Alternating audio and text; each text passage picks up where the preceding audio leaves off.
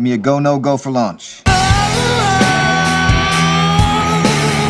Just when you think you're out, they pull you back in. I was going to say something that was not true. I don't know why we do these. Let's make film history. We are go for launch.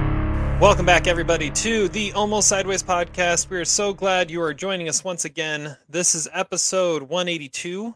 We're recording this on Sunday, July 10th, 2022 at 3 p.m. Pacific time. I'm your host, Terry Plecknett. Joining me, as always, Todd and Zach. Todd, I like the shirt. It's very nice. Thank you. It says, quietly judges your taste in movies, which is, yeah, that's something I definitely do. I think that definitely describes you, especially on the podcast. Well, on the podcast, it's not so quiet, but it was a fun birthday. I guess we need to report on the birthday celebration. I think the important thing to report on is I beat Todd 2 times in a row in ping pong. Yeah, wow. We don't need to talk about that. Those are like the first games I've won in 5 years against you, so I'm gonna revel in this. You also didn't drink any Stro, so I'm not straight. Asterisk. I didn't drink any straight. There's no handicap involved. I also word got back here to the Midwest that apparently you did pretty well at cornhole, Terry. I was not the worst player. I'll just put it. Which is an improvement, actually. It is an improvement. It is an improvement. I'm not going to say who the worst player was, but it may have been the wife and the girlfriend. So. Oh, nice. Like they may have battled out for a little while to see which one of them was worse. So and I was making fun of them, or my wife, because they were just making a circle of beanbags around the board and none were actually getting on the board.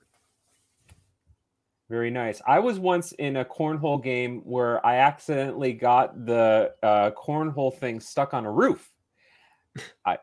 Don't ask me how that happened. There was alcohol involved, needless to say. But would you say that you are the Joey Chestnut of ping pong? Do you feel that way after beating Todd twice? It feels like a Kobayashi to Chestnut moment, like circa 2007. The tide is shifted. Except you're older than Todd, so yeah, it's true. I don't know. I mean, I didn't have to choke out a protester that came up and stood right in front of me, so I'm not really Joey Chestnut. So, well, that's okay. That's right. I thought you were talking about your 4th of July party. I was like protesting Todd's birthday. What? Who does that? There's a lot of dumb things to protest, but that's the worst. It was good. It was good. And Todd, you set a PR in our 5K yesterday, right? Yeah, well, I mean, a PR for that course. That course. Okay. It was my best by about 2 minutes, which is, yeah, I was pretty happy about that. 20th place out of like 1,400 or something. Are you going to say what it is? Or are you going to be like, Rothschild and not say it? 2203. At the refuse to abuse 5K at T-Mobile Park in Seattle, where the Mariners play. Yeah, my personal best overall was a flat course, and that was 20 minutes and 19 seconds. And I don't know if I'll ever touch that again. I'm not a 24-year-old anymore. Hence the birthday. We'll ever top that. Can't imagine ever topping that. That's it. That's the quote. That's the line. There's the magic. Don't talk like that in wine country. Speaking of wine, you just put it up to your. I know, right? You just put your glass up to your face. So, Zach, what are you drinking? I'm drinking some really discolored $2 Chuck that is now $3.99 plus tax across state line in Missouri. Unacceptable, Trader Joe's. If people are protesting Todd's birthday, I'm going to protest now. $4.24 Chuck in Missouri. It's unacceptable. That's unfortunate.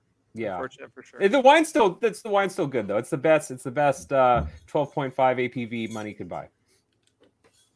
Very nice. Very nice. Todd, what do you got? I'm drinking wine as well. I'm drinking the Mina Mesa Red Blend from Paso Robles, which I believe was from Sideways. Silver medal winner, right? Yep. the Cab Franc that Miles didn't like, but it's You pretty know, good. It's really smooth. I've never grown to expect greatness from a Cab Franc. Is that one any different? This one's not a Cab Franc; it's just a red blend, but it's actually pretty good. Strawberries. In a nun's asshole. Not the cheese. No, All right. blue cheese. So I went to the brewery today. Shout out Ridge Walker. They're starting to recognize me as the podcast guy. I needed something light and refreshing because it's a warm summer day.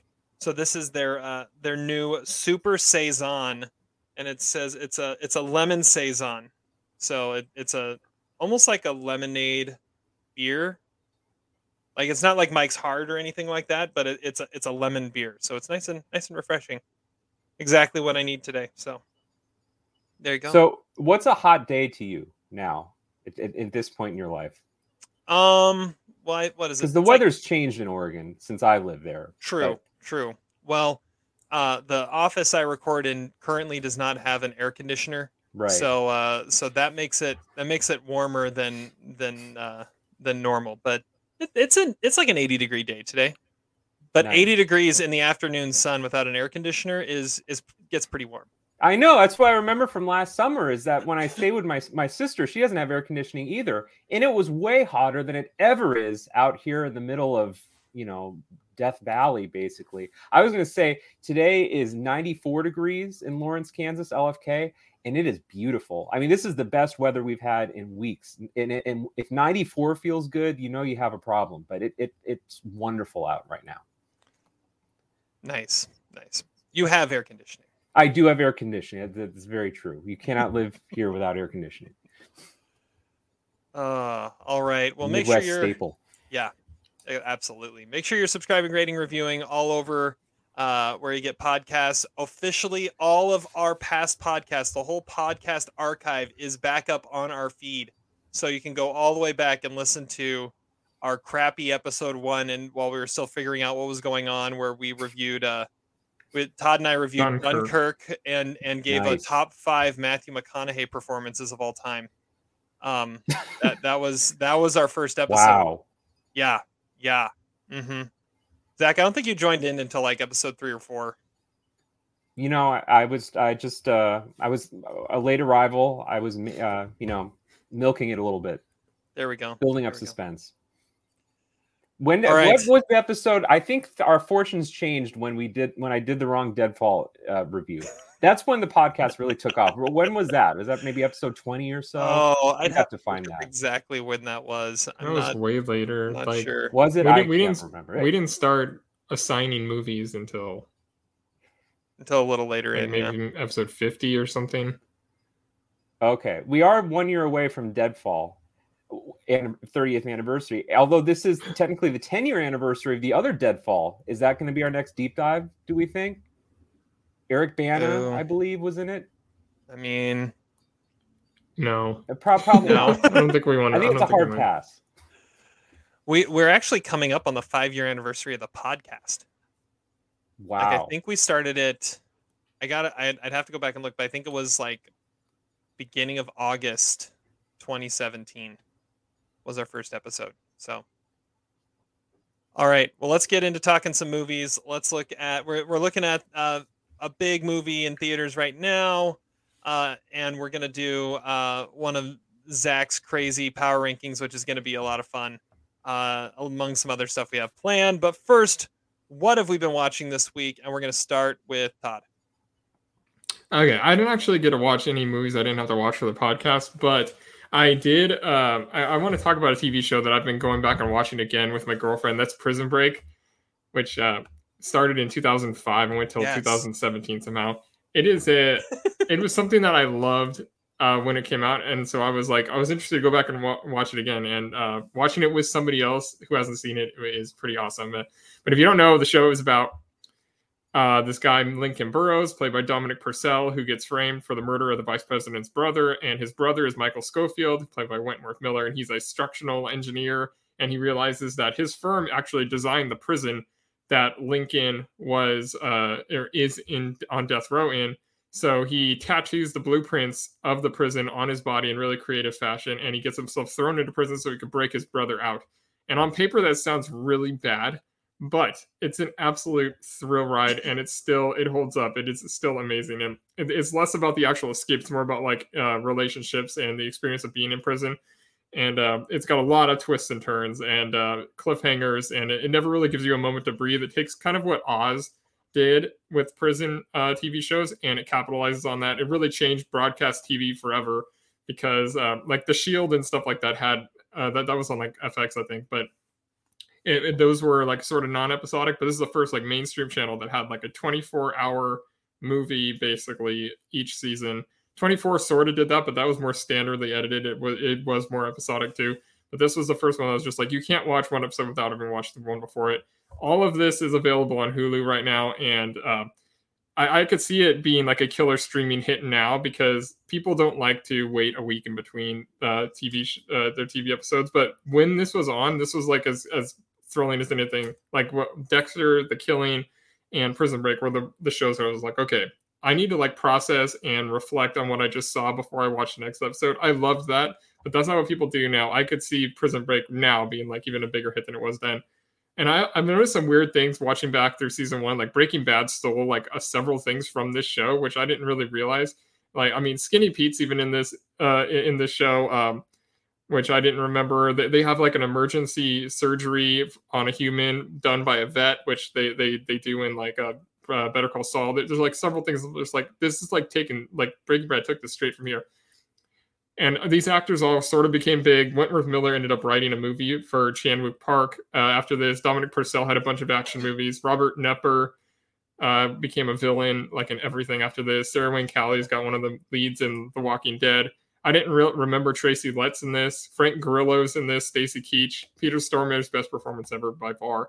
And it's an incredible show. It definitely still works. I'm getting spun back into the web of this show again, and it's one of the 10 best shows ever made, at least the first 2 seasons, because 4 and 5 are borderline not even canon. Like it gets pretty out there on those ones, but once pretty much Matthew Rappaport shows up, it's kind of ridiculous. But if you haven't seen it in a while, go back and watch it. It's definitely worth it. And if you haven't seen it at all, like, I mean, do yourself a favor and just sit down. It's all on Hulu. You will blow through it all. You will not be disappointed. It's one of my favorite shows. I like that. Couple things. First, if you're going to say it's 2005 to 2017, you got to say that there was a break in there, right? Like it was, because what is it? 5-6 seasons total? There's 5 seasons. Yeah. The last season was 2017, but the first 3 seasons were all in succession. I think there was like a break between 3 and 4. And then there was like a bigger break between, I don't know, they were like probably 8 years until they did their final. Wasn't between 3 and 4 the writer's strike? Like, I feel like that's what happened. That would be about right at 2017. I remember season 4 episode 1 felt like an entire half a season thrown into one episode as they tried to catch up so they could tell the story they wanted to. Well, season 3 I think was like half a season. It was like 12 episodes. It was when they were in the Mexican prison. Yeah. Well, and that was the other thing I wanted to say is this in 24. Like they kind of change the way TV works and how you have to it's all, and you have to watch the one before, but at the same time they were still in the like frame of mind that you have 20, 22, 24 episode seasons, where now TV shows have like 10 or 12 episode seasons and that's it, and they tell their story in that long. Prison Break, they're 22 episode seasons, I think, right? So yeah, well, I mean, it's because it was a broadcast channel. Like, I mean, right. some like your normal dramas on those channels still do 20 something episodes, but none of the shows like this do that long of the season. Like Hannibal didn't do that after this, and like I don't know. I mean, it's not normal anymore. But this was one of the. Like I said, it kind of changed broadcast TV forever. Yeah. Zach, have you ever seen it? No, I've never seen an episode of it. First of all, I want to know what does the girlfriend think of it so far? Oh, she is totally invested, screaming at the TV. You know, it's fascinating watching it with somebody who hasn't seen it, because it's been part of my life since it came out. So. And I think didn't we assign you a couple episodes of this to watch at one point? No, you saw me Dexter. Oh, okay. promptly gave up after the 2 episodes you assigned me. What I was gonna say is I've heard you say a lot, Todd. Your top. I'm maybe reluctant to ask this question, but like, do you have a list of your top TV shows of all time? And I guess you don't have to divulge it maybe right now. I feel like this would maybe be a good topic for another episode. But like, where exactly would Prison Break rank on your top list? Well, I don't have a definitive list, but it's not in the top 5. But it would. I mean, I guess if I said top 10, it would be somewhere in the next 5. But yeah.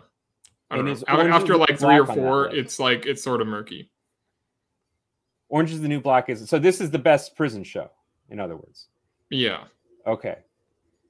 Good to know. I know you're a fan of that show. I was a big fan of Orange is the New Black as well. Yeah, that's a great show too. All right. And Terry, would this also rank on the back half of your top 10 shows list? Oh, it's got to be probably in the top 10 somewhere.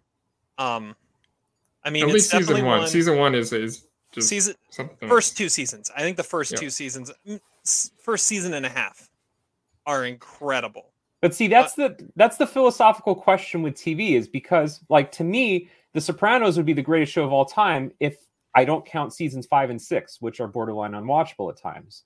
But you have to include that. So if you're saying that Prison Break isn't canon by the end, to me that might impact how I rank a show ultimately, right? I mean, Breaking Bad was the exception because Breaking Bad was the only show that got better as it went along until the end. I don't know. Yeah, TV is more complex to rank than movies, I guess. Yeah. Well, and I mean, it's hard for a show to end on top. I know, Todd, we love Dexter.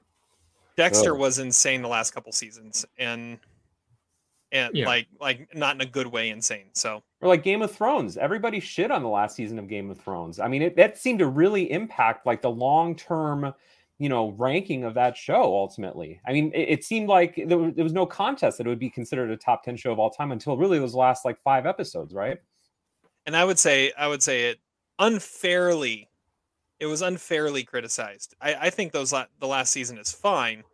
It's just not the way everyone wanted it to end. Like that was, I think that was more Game of Thrones was more a victim of like Twitter backlash more than any other show like of all time. Anyways, we've gotten on this random deep dive of television. I think we need a Almost Sideways TV podcast is what this is begging for. It sounds like that would be fun. That'd be fun, just dedicate some time to just talk TV. That'd be good. All right. Well, we're gonna go to Zach next on what he's been watching. All right. Yeah, I agree with Todd. Not a whole lot coming out this week. Actually, I do. I'll have 2 things. I'll go kind of quick on both of them. One was a Criterion film I watched. From the Agnès Varda collection. Agnès Varda, great filmmaker, one of the premier filmmakers of the French New Wave, but probably the most preeminent female filmmaker. And I watched Vagabond from 1985. This is a movie about a girl. She's probably about 20 years old in the movie. And she is basically living almost as a homeless person, essentially as a homeless person, kind of going from place to place in southern France, kind of getting rides where she can. She's kind of living the transient life. She gets, it's a very episodic movie. It's not like there's a big through line or storyline. It's not necessarily about her downfall necessarily. But it's sort of her encounters with everyday people. The first movie that I immediately thought of while watching, it's hard to miss, is Nomadland. If you're a fan of Nomadland, this movie a lot of Nomadland's roots are in this movie, especially the kind of semi-documentary approach that Agnès Varda has. She's using professional actors, but they just feel like real people, and it's not really a big name cast. I thought this movie was fantastic. Really, really got to me. Sandrine Bonnaire, who's a really big actress in the 80s in France, was in some Patrice Lecomte movies, is really good in this movie. And, like Varda is sort of an idiosyncratic filmmaker. She likes these sort of off the beaten path stories. And this character is kind of hard to pin down. She doesn't try to psychoanalyze her. She doesn't try to victimize her. We never really learn why this girl is on the streets in the way that she is, but we're captivated by it. And they kind of do this sort of, again, semi-documentary interview type approach, which I thought was really cool. So this is a 4-star movie. I loved it. It's one of my favorite favorite French movies of the 80s. And if you haven't watched an Agnes Varda movie, I mean, she really straddled the line between fiction and nonfiction filmmaking. Just some awesome stuff. And the Criterion box set is amazing. And then real fast, I did watch Todd's number one movie so far of 2022, I Want You Back. I'm not going to say too much about it, except that I don't see why Todd loves it so much. I don't want to shit on it. I appreciate that he is staking out a stance on it, which is cool. It just wasn't really my thing. What I am astonished by is that this movie is basically the same movie as My Best Friend's Wedding, which is a much better movie that Todd doesn't like as much. So I feel like if you like I Want You Back, go to the source, man. Like if you like Nomadland, go to Vagabond. If you like I Want You Back, go to My Best Friend's Wedding, which did it way better. However, I do have to say Charlie Day is entertaining. I like him better in this movie than in the Mountain Dew commercials at the beginning of the Regal movies. And Jenny Slate's entertaining. It's got a good cast. It's likable. It's probably about 25 minutes too long. But I will say, especially the first hour, I was smiling much of the time. So middle of the road, 2.5 stars. Probably better as a limited series, I would say, than a movie. I also realized that movie never did get released in theaters, so that it actually isn't a movie, so it can't be my number one anymore. See, this is the thing. I don't know. It's such a gray area now with how many movies are streaming and. Yeah, well, it's going to get nominated for Emmys apparently, so I think that's a line you can draw. Can I also go ahead, Terry. No, I was going to say it's crazy because you get these festival movies that. You know, depending on which. It wasn't in a festival, though. I thought it was, but it wasn't. True. This one wasn't, but there are some movies that play in festivals. Like I think like Bad Education last year with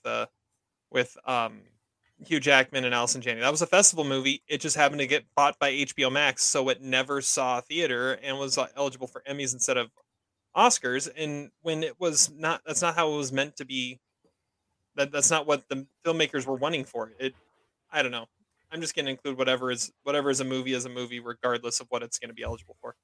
Yeah, I just wanted to add, this has nothing to do with what you were saying, Terry, but my wife and I were watching it, and I was laughing at how many Todd Easter eggs are in that movie. Oh my God. Okay, so we got Con Air, they watch Boy Meets World, they live in Atlanta, and next to the movie theater they go to is a FedEx. There's something else. There was like 10 things that were just like total Todd things in this movie. I can't remember, but there were a few others, and that was like, okay, yep, I like it. I like it. Maybe more movies should throw in a depressing French movie reference, and I'll give it thumbs up for that. But it was very amusing. I'll have to look for that. I haven't gotten a chance to watch it yet. I wanted to watch that. I wanted to watch Kimmy. I didn't get to either of them. Did you just get like a tingle in your spine every time you saw one of those Easter eggs, Todd? Like when they went to Con Air at the movie theater, were you like, oh yeah, I'm getting turned on by this? Yeah, in a way. It was like subliminally like improving the movie for me, for sure. You and the filmmaker were on the same wavelength. Very nice. Yeah, I didn't get to watch either of them because my wife and I are binging our way through Breaking Bad from the beginning. She got like a few episodes into the final season, the first half of the final season, and then for whatever reason we just stopped for a while, and then we tried to go back and start it up again, and she was like, I have no idea what's going on anymore. So we're like, fine, season 1 episode 1, let's do it. And we just started it over and are watching our way back through it. But what I watched this week, my Oscar watch for the week, going back 30 years to 1992. This was a winner of Best Foreign Film and a nominee for Best Actress. Indochine. Yes, Indochine. Never seen it. Always wanted to. Catherine Deneuve. Yes, Catherine Deneuve gets the Oscar nomination here for a French film. Where did you find it? Is it anywhere? It is on. I think it's on Tubi right now. But I found the DVD at the library, so I didn't have to watch ads. I bet the DVD is like 25 years old. Oh yeah, it was old. I bet it's pan and scan. It was pretty old. Yeah. So this is directed by Régis Wagnier, I think is how we're gonna go with it. Anyways, it tells the story. What's funny is it's a French movie, and none of it takes place in France. It all takes place in Vietnam or Indochina, as it was known then, because this takes place in the 1930s. When and Catherine Deneuve plays a French woman living there, and her family owns a giant rubber tree plantation. And some of her best friends growing up were Vietnamese people that lived nearby. They both died, and she adopted their little girl. Her name is Camille, and raises her as her own. And then there gets to be this love triangle between the mom and the daughter and this French officer, which is kind of weird for a little while. Like, he first falls for the mom, and then he falls for the daughter, and more the daughter falls for him, and he just kind of goes with it. It's a 2-hour and 40-minute movie. It's meant to be this big, huge epic. And it is like the slowest epic I've ever watched. Like, the first hour of this movie could have taken place, or could have been told in about 15 minutes. And you could have cut 45 minutes off the movie. It had no reason to be that long because nothing happens. It's also one of the movies I hate when movies do this, where all the action takes place off screen and all you see is everyone else's reaction, like the next day, to the stuff that is going on. Especially in a 2-hour and 40-minute epic, you have that running time to show everything, show what's going on. The movie does pick up a little bit in a little later on, as the daughter Camille goes to fight for to be with her French officer, dream man, and ends up killing a French officer. And in doing so, she inadvertently becomes like a symbol of the Vietnamese Revolution and kicking the French out and becoming their own independent nation. Like I said, it was interesting. The second half got much more interesting. The first half was ridiculously slow and had way too much setup. I'm giving it, what did I give it? 2.5 stars, I believe. Yeah, 2.5 stars. It could have been better. But it wasn't horrible. It ended weird. I didn't like the ending at all. But definite effort there. Catherine Deneuve was very good. But it's interesting that this is a movie that emerged 30 years ago in getting that double nomination there. So that's Indochine. How many people in the world do you think have seen Indochine? Well, it's got 10,000 ratings on IMDb. Oh, okay. But those are probably people that, like you, tried to stick it through the first hour, but maybe gave up. Because I can't believe it's 2 hours and 40 minutes that anyone would actually watch that. It is also interesting. Is 92 Best Actress one of the weakest categories of all time? It has to be one of the weakest acting categories of all time. Yeah, it's a weird list. It was allegedly Year of the Woman, so didn't have very many good. I mean, 94 Best Actress is also pretty awful too. But I think those 2 years, I think they have to be considered two of the weakest Best Actress years of all time. Well, I'll be watching my way through all of them. So I've seen Indochine. You're one of the few people in the world who has. So yeah, Emma Thompson for Howard's End won. I saw that a long time ago, and then it was Catherine Deneuve, and then Susan Sarandon for Lorenzo's Oil, which I've seen. And still coming are Michelle Pfeiffer for Love Field and Mary McDonnell for Passion Fish. Love Field is unwatchable. I gave up on it. I tried to watch it once. Unwatchable. Well, I will say for a 2 hour and 40-minute movie, Indochine was extremely long. And like there are those epics that are 3.5 hour movies that like breeze by, that don't feel like you're watching a movie that long. Indochine is not one of them. I'll just say that. So, all right, let's move on. I'm done talking about the first 30 minutes of this episode. Extremely long. Exactly. All right. Well, let's get into our featured review. I love this movie so much. I did not really like this film at all. This is the most Zach movie ever made. You got to see it. Movie reviews. And for that, it's the MCU. We're watching Thor, Love, and Thunder. Kids, get your popcorn now. Let me tell you the story of the space Viking, Thor Odinson. He was no ordinary man. He was a god. After saving planet Earth for the 500th time, Thor set off on a new journey. Well, he got in shape. He went from dad bod servant of Godbard. And after all that, he reclaimed his title as the one and only Thor. Oh, spoke too soon. Jane?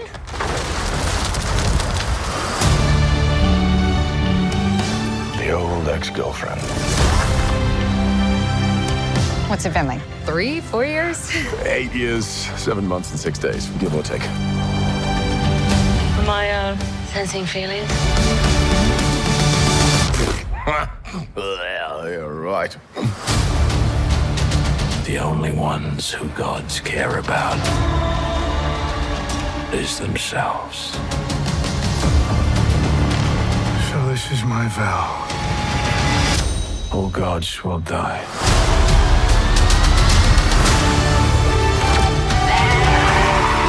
I just want to say that was very, very impressive what you did back there. He's just my first bad guy. You never forget your first.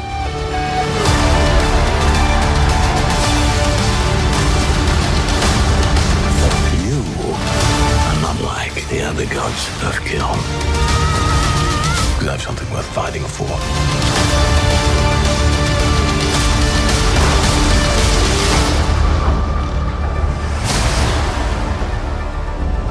Let's see who you are. I take off your disguise. And flick. Oh, you flipped too hard, damn it! Should we help him? And eventually, grape. The latest installment, the fourth Thor movie. Who would have put the betting odds on Thor being the first one to 4 standalone movies? I was not. It wouldn't have been. That would have been my bet, but that's where we're at.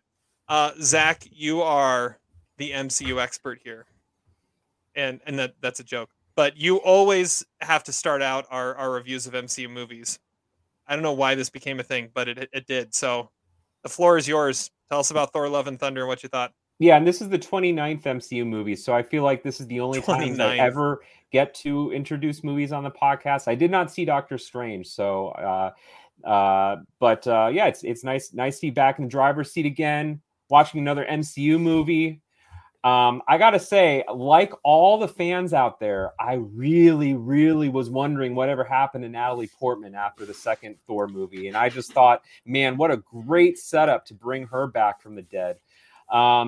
I gotta say, if you had asked me when Thor Ragnarok came out, I would have said within the last 3 years. It was shocking for me to see. I would have lost trivia on that. Like, seriously, I would have never said that it came out 5 years ago.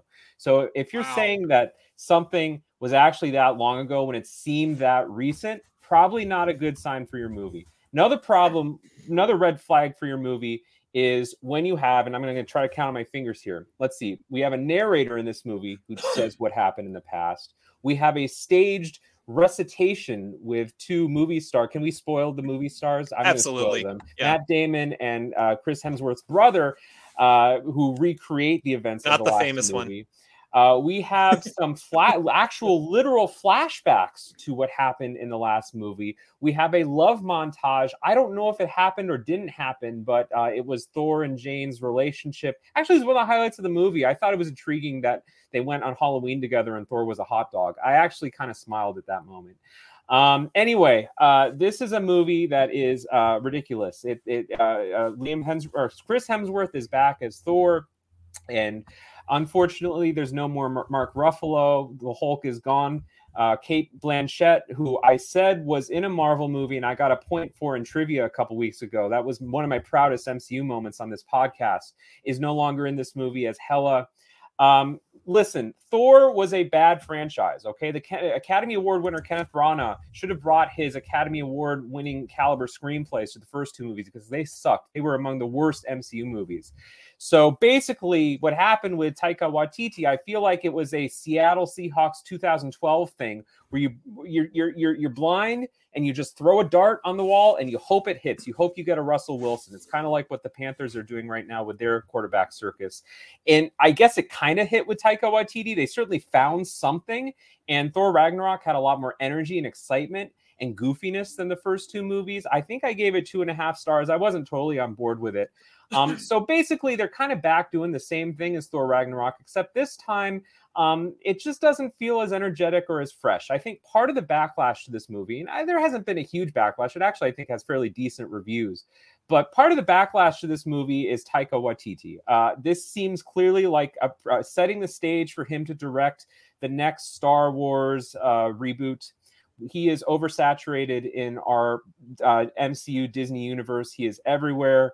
And I think I'm just a little bit tired of Taika Waititi. I don't know what you guys think. I actually am a fan. I mean, Terry and I are some of the few defenders of Jojo Rabbit, one of the most scathed Oscar-winning movies, really this side of Crash, and Extremely Loud, Incredibly Close. Anyway, I'm not even really talking about the movie. I'm just going to say that I really didn't like this movie. The plot line was, we come to expect Taika Waititi. He's the master of smug comedy that is quirky and, unexpected.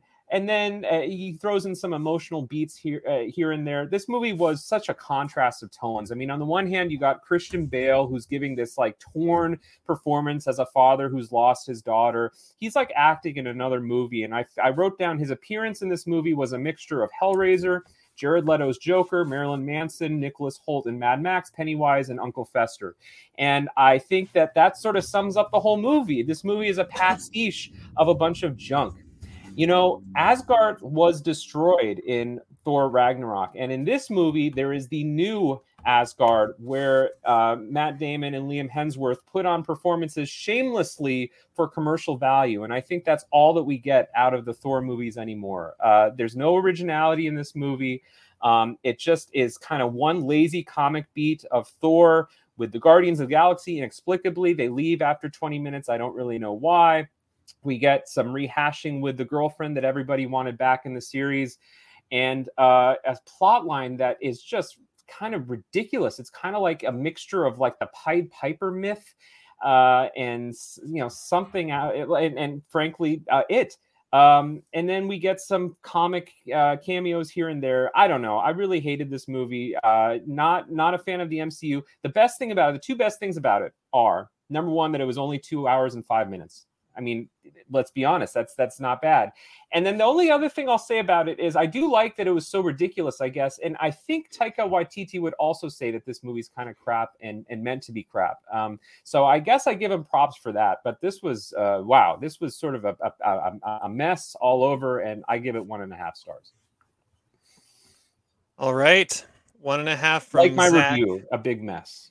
Yeah, your review I don't was understand all over this the place. movie. I didn't understand the plot of it. It was like Christopher Nolan dialogue. Can you guys explain what happened in this movie? Because I was lost most of the time. Yeah, I'll go next. Yeah, so you had Gore the God Butcher, who's out to kill gods, and he's after Thor. You have Jane coming back, who is who I find it interesting. I didn't understand. I was curious to find out how she became Thor, because that's like the big thing. She's now the female Thor, and sense. No, I think it makes sense. It makes total sense how it all happens. And she's able to wield Mjolnir because of one little promise that Thor asked of Mjolnir. I liked this movie. I didn't love this movie. And it's really interesting how polarizing this movie is. I've been reading reviews, and people either love this movie or they hate this movie. And there's not a lot in between, but I'm kind of one in between. I'm giving it 3 stars. I gave Ragnarok 3.5. I do like the energy Taika Waititi brings to this universe, brings to Thor. I always thought the first round of MCU movies, Thor was the worst. And the second round, Thor: The Dark World, is one of the borderline unwatchable movies of the MCU, if there is one of those. Ragnarok brought something fresh, brought something new. And Thor: Love and Thunder brings that same thing. It gets a little old. And so which is what keeps it from being on top.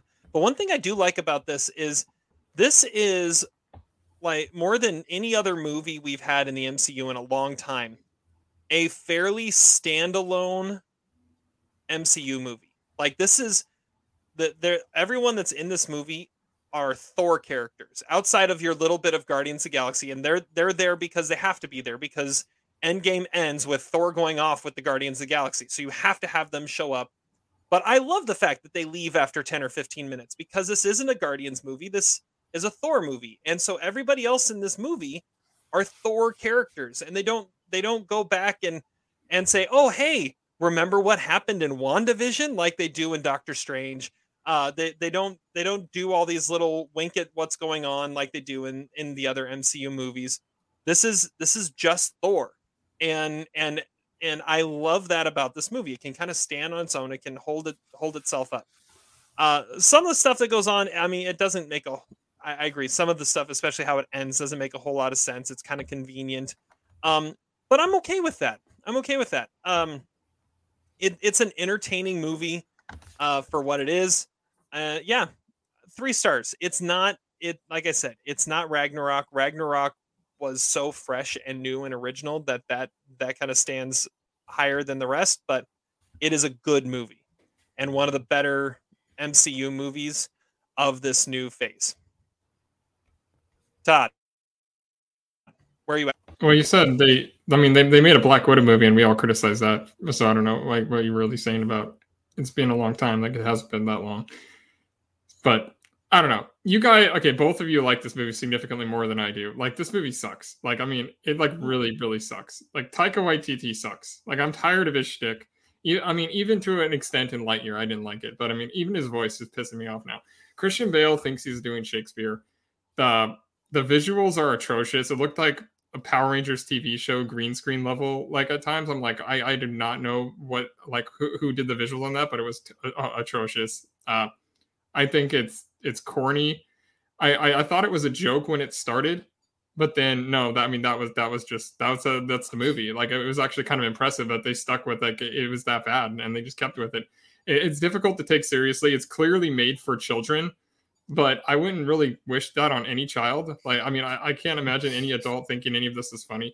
Russell Crowe is awful. Like I mean, I just like really really bad. And I can't believe that the Thor movies actually got worse because I thought Thor was the worst movie. I actually think the four of the 6 worst MCU movies are all the Thor movies. Like because I think Ragnarok is borderline unwatchable too. But this plays like a bad video game with Oscar winners just embarrassing themselves on screen. The tone is like George Lucas doing his Star Wars prequels, but like a screenplay written by like a PG-13 Sacha Baron Cohen or something. Like that's the level of intellect and just like nonsense we're looking at. And it's actually kind of boring. And Christian Bale's in a different movie. He's clearly he's doing like a Harry Potter villain thing and everybody else is a cartoon. We need to stop supporting the MCU and like reviewing these movies because what was the last time we all liked one of the movies? I think it was Infinity War, which was 4 years ago. So like what, 15 movies ago? Like, I mean, like it's kind of ridiculous. I'm kind of done. Like we don't like these movies. Like why we keep reviewing them? I mean, at least it's not 3 hours. Like, I mean, I'll be generous and give it a half a star, but I mean, that's as good as I can go. Wow. Generous and a half a star. Nice. Wow. Did you think Russell Crowe was like summoning a little bit of Tom Hanks's energy in Elvis? Like, what was that?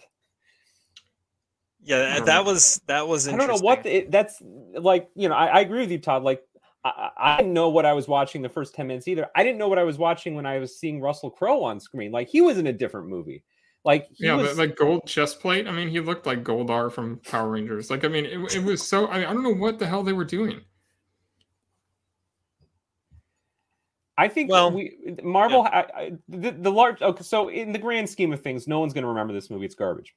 I think the bigger point is what is Marvel doing in this phase? We don't have Thanos anymore. We don't have the Infinity Stones anymore. They're lost. They're adrift behind an idea, unifying theme. They tried a little bit with multiverses, but there's no multiverses in this movie, thankfully. And this movie, you're right, Terry, it doesn't tie into anything, which I guess you could say is a benefit on the one hand. But on the other hand, the story is so weak in this movie. I mean, Christian Bale's motivations in this movie, what is the Necro sword? Can someone explain that to me? Because literally the god gives it to him at the beginning of the movie, saying this will give you unlimited power, and then he cuts his head off. Like, really? I mean, I thought that was a horrible way to open the movie. It gives him unlimited powers. What is eternity?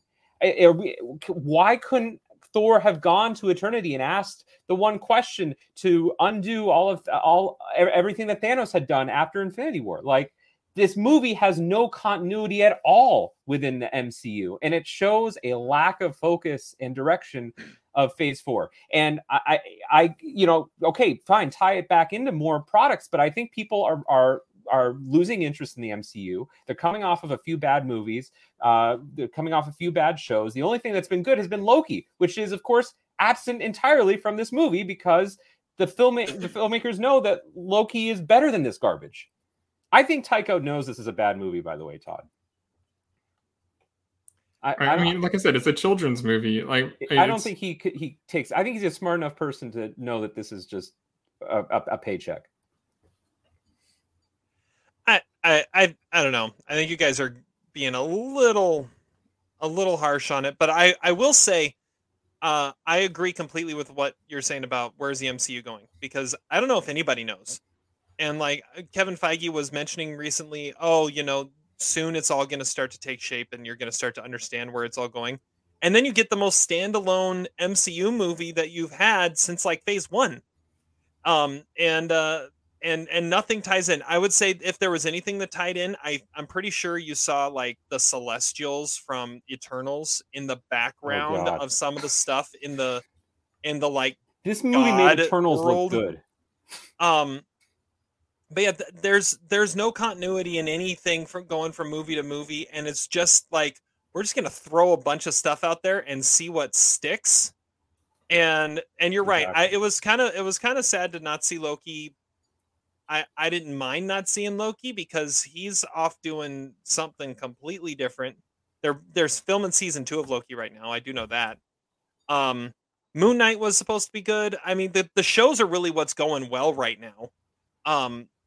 But the movies, I keep seeing people post, like, the problem is after you had such a great climactic moment like Avengers Infinity War and Avengers Endgame, it's like coming off of that, what are you going to do? I mean, it's almost like when the Pro Bowl was played after the Super Bowl. Everyone watched the Pro Bowl and was like, well, I mean, this is just anticlimactic because we just watched the Super Bowl and now we're going to watch an exhibition where nobody really cares. And that's kind of what Phase 4 has felt like so far.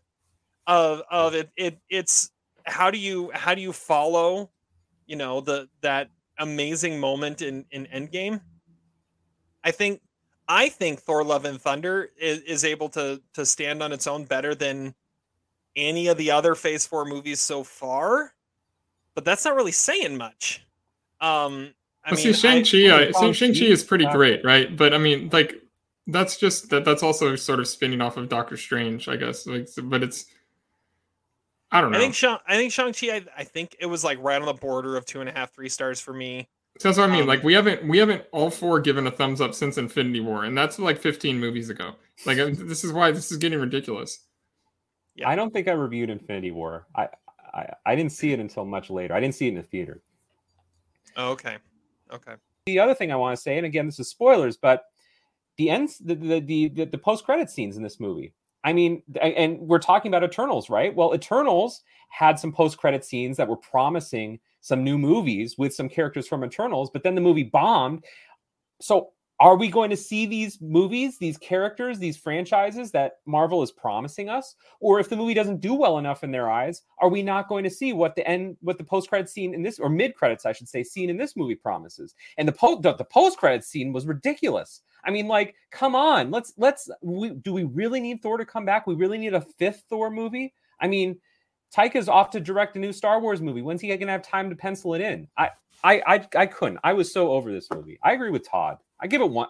Can I move it down? I can't move it to 1 star because it was only 2 hours. But yeah, it was very frustrating. Like I said, I liked Thor: Love and Thunder. I didn't love it. But it MCU in general right now is searching, and I don't know if they know what they're searching for yet. So, all right. I gave it 3 stars. Zach dropped down. No, he's going to keep it 1.5. 1.5. Todd's giving it a half a star. It's in theaters right now. I got mad respect for Todd. That Seriously. takes some balls giving it a half star, but I appreciate it. I like it. It's not worse than Jurassic Park Dominion. I can't put it beneath. Well, I that. still haven't seen it. But this is definitely the worst movie of the year. Just looked it up. Thor's #1 at the box office this weekend with 143 million. Minions 2 at 46 million. Top Gun Maverick #3 at 15 million. There we go. Be my wingman any day. All right. Well, let's move on. I think we're good on that. And we're going to move on to a spotlight segment we have here. Spotlight. Where we are going to honor one of the great actors of the last 50 years or so who passed away this week, and that's James Caan. There's been a lot of like legendary actors that we've heard of their passing recently, but James Caan was a big one. And so to honor him and to honor that, we are going to do a Mount Rushmore of James Caan, and to honor him and his memory. Do we want to put forth our consensus before we start? Zach, I know you wanted to start this, so do we want to start with giving our consensus? Non-negotiable. I'd say let's wait. I don't know if it's a case of like the Mount Rushmore of like Adam Sandler, where it's so obvious that we don't even need to say it. Okay, but we'll see where this goes. We're like Marvel. We'll see what happens. We'll see what happens. We have no plan. See what develops. We're taking our cues from Phase 4 of the MCU, and we're gonna just see what happens. So, Zach, you asked to be the first one to talk here on this. So because go ahead I was and talk. of the three of us, I'm also the biggest Marvel fan and James Caan fan. No, actually, when Todd suggested this Mount Rushmore, I realized I really haven't seen that many James Caan movies. And the one that I did want to see, I know that Todd has seen, and I didn't want him to take it from me. So I think I'm taking Todd's because I actually watched it yesterday. And I'd never seen it before, and it was a movie I've always wanted to see, and at the event of his passing, I finally got to watch it, and that is from 1981, Michael Mann's Thief.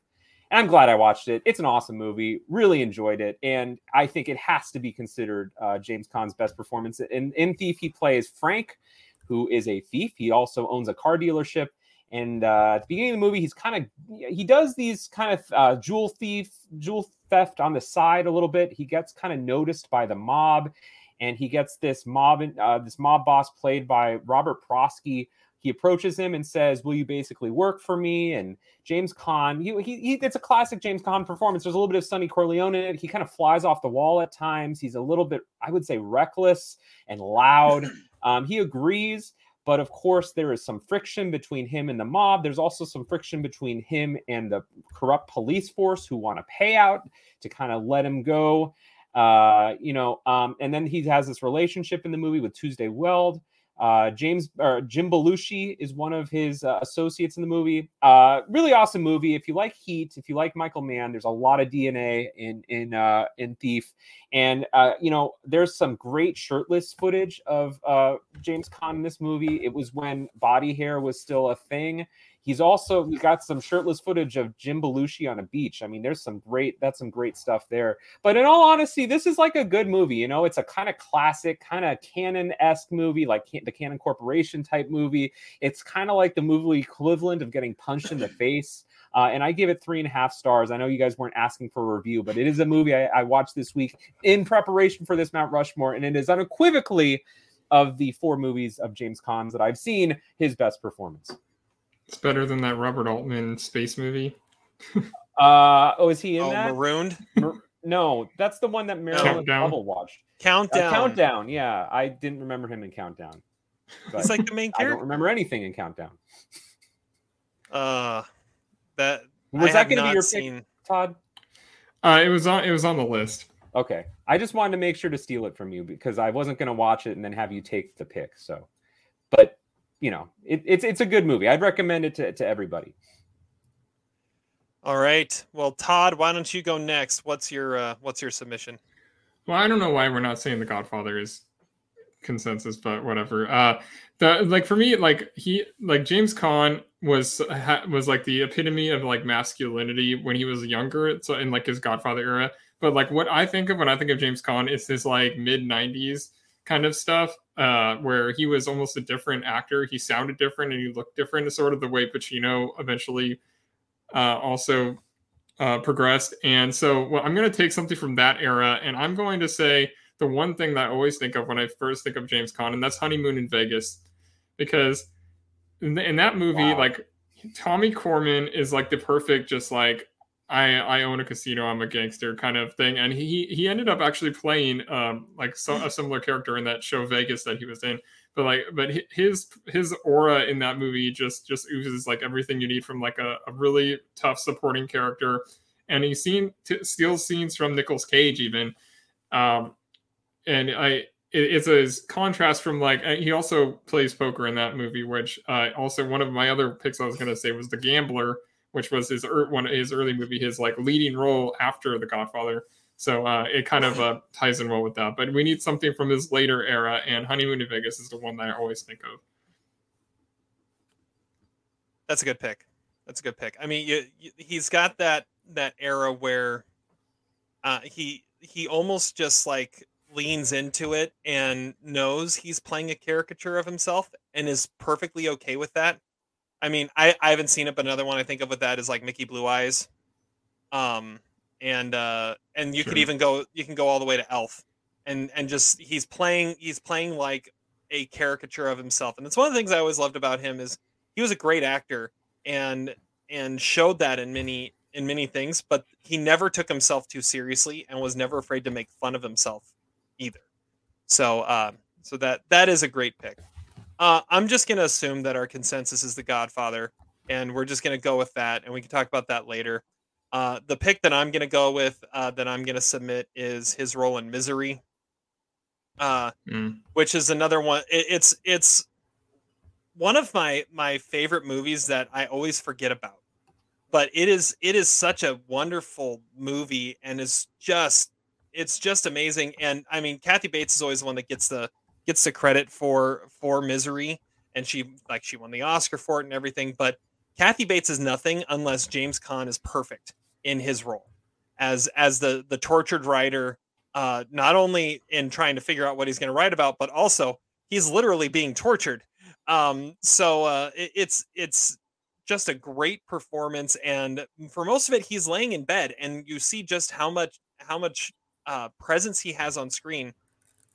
When all he has to work with is really his face, because he's bedridden for the majority of that movie, and he's still able to be magnetic and just draws your attention, and you really feel for him in everything that he does. So my pick is Misery. Yeah, it's interesting, like seeing the evolution of his persona over time, going from a tough guy, but an emotional tough. He's also in Brian's Song. I've never seen Brian's Song, but right. Like that's maybe the most famous TV movie of all time. One of the most famous sports movies of all time. He had a sort of vulnerability to him that was sort of surprising, I guess, in some ways.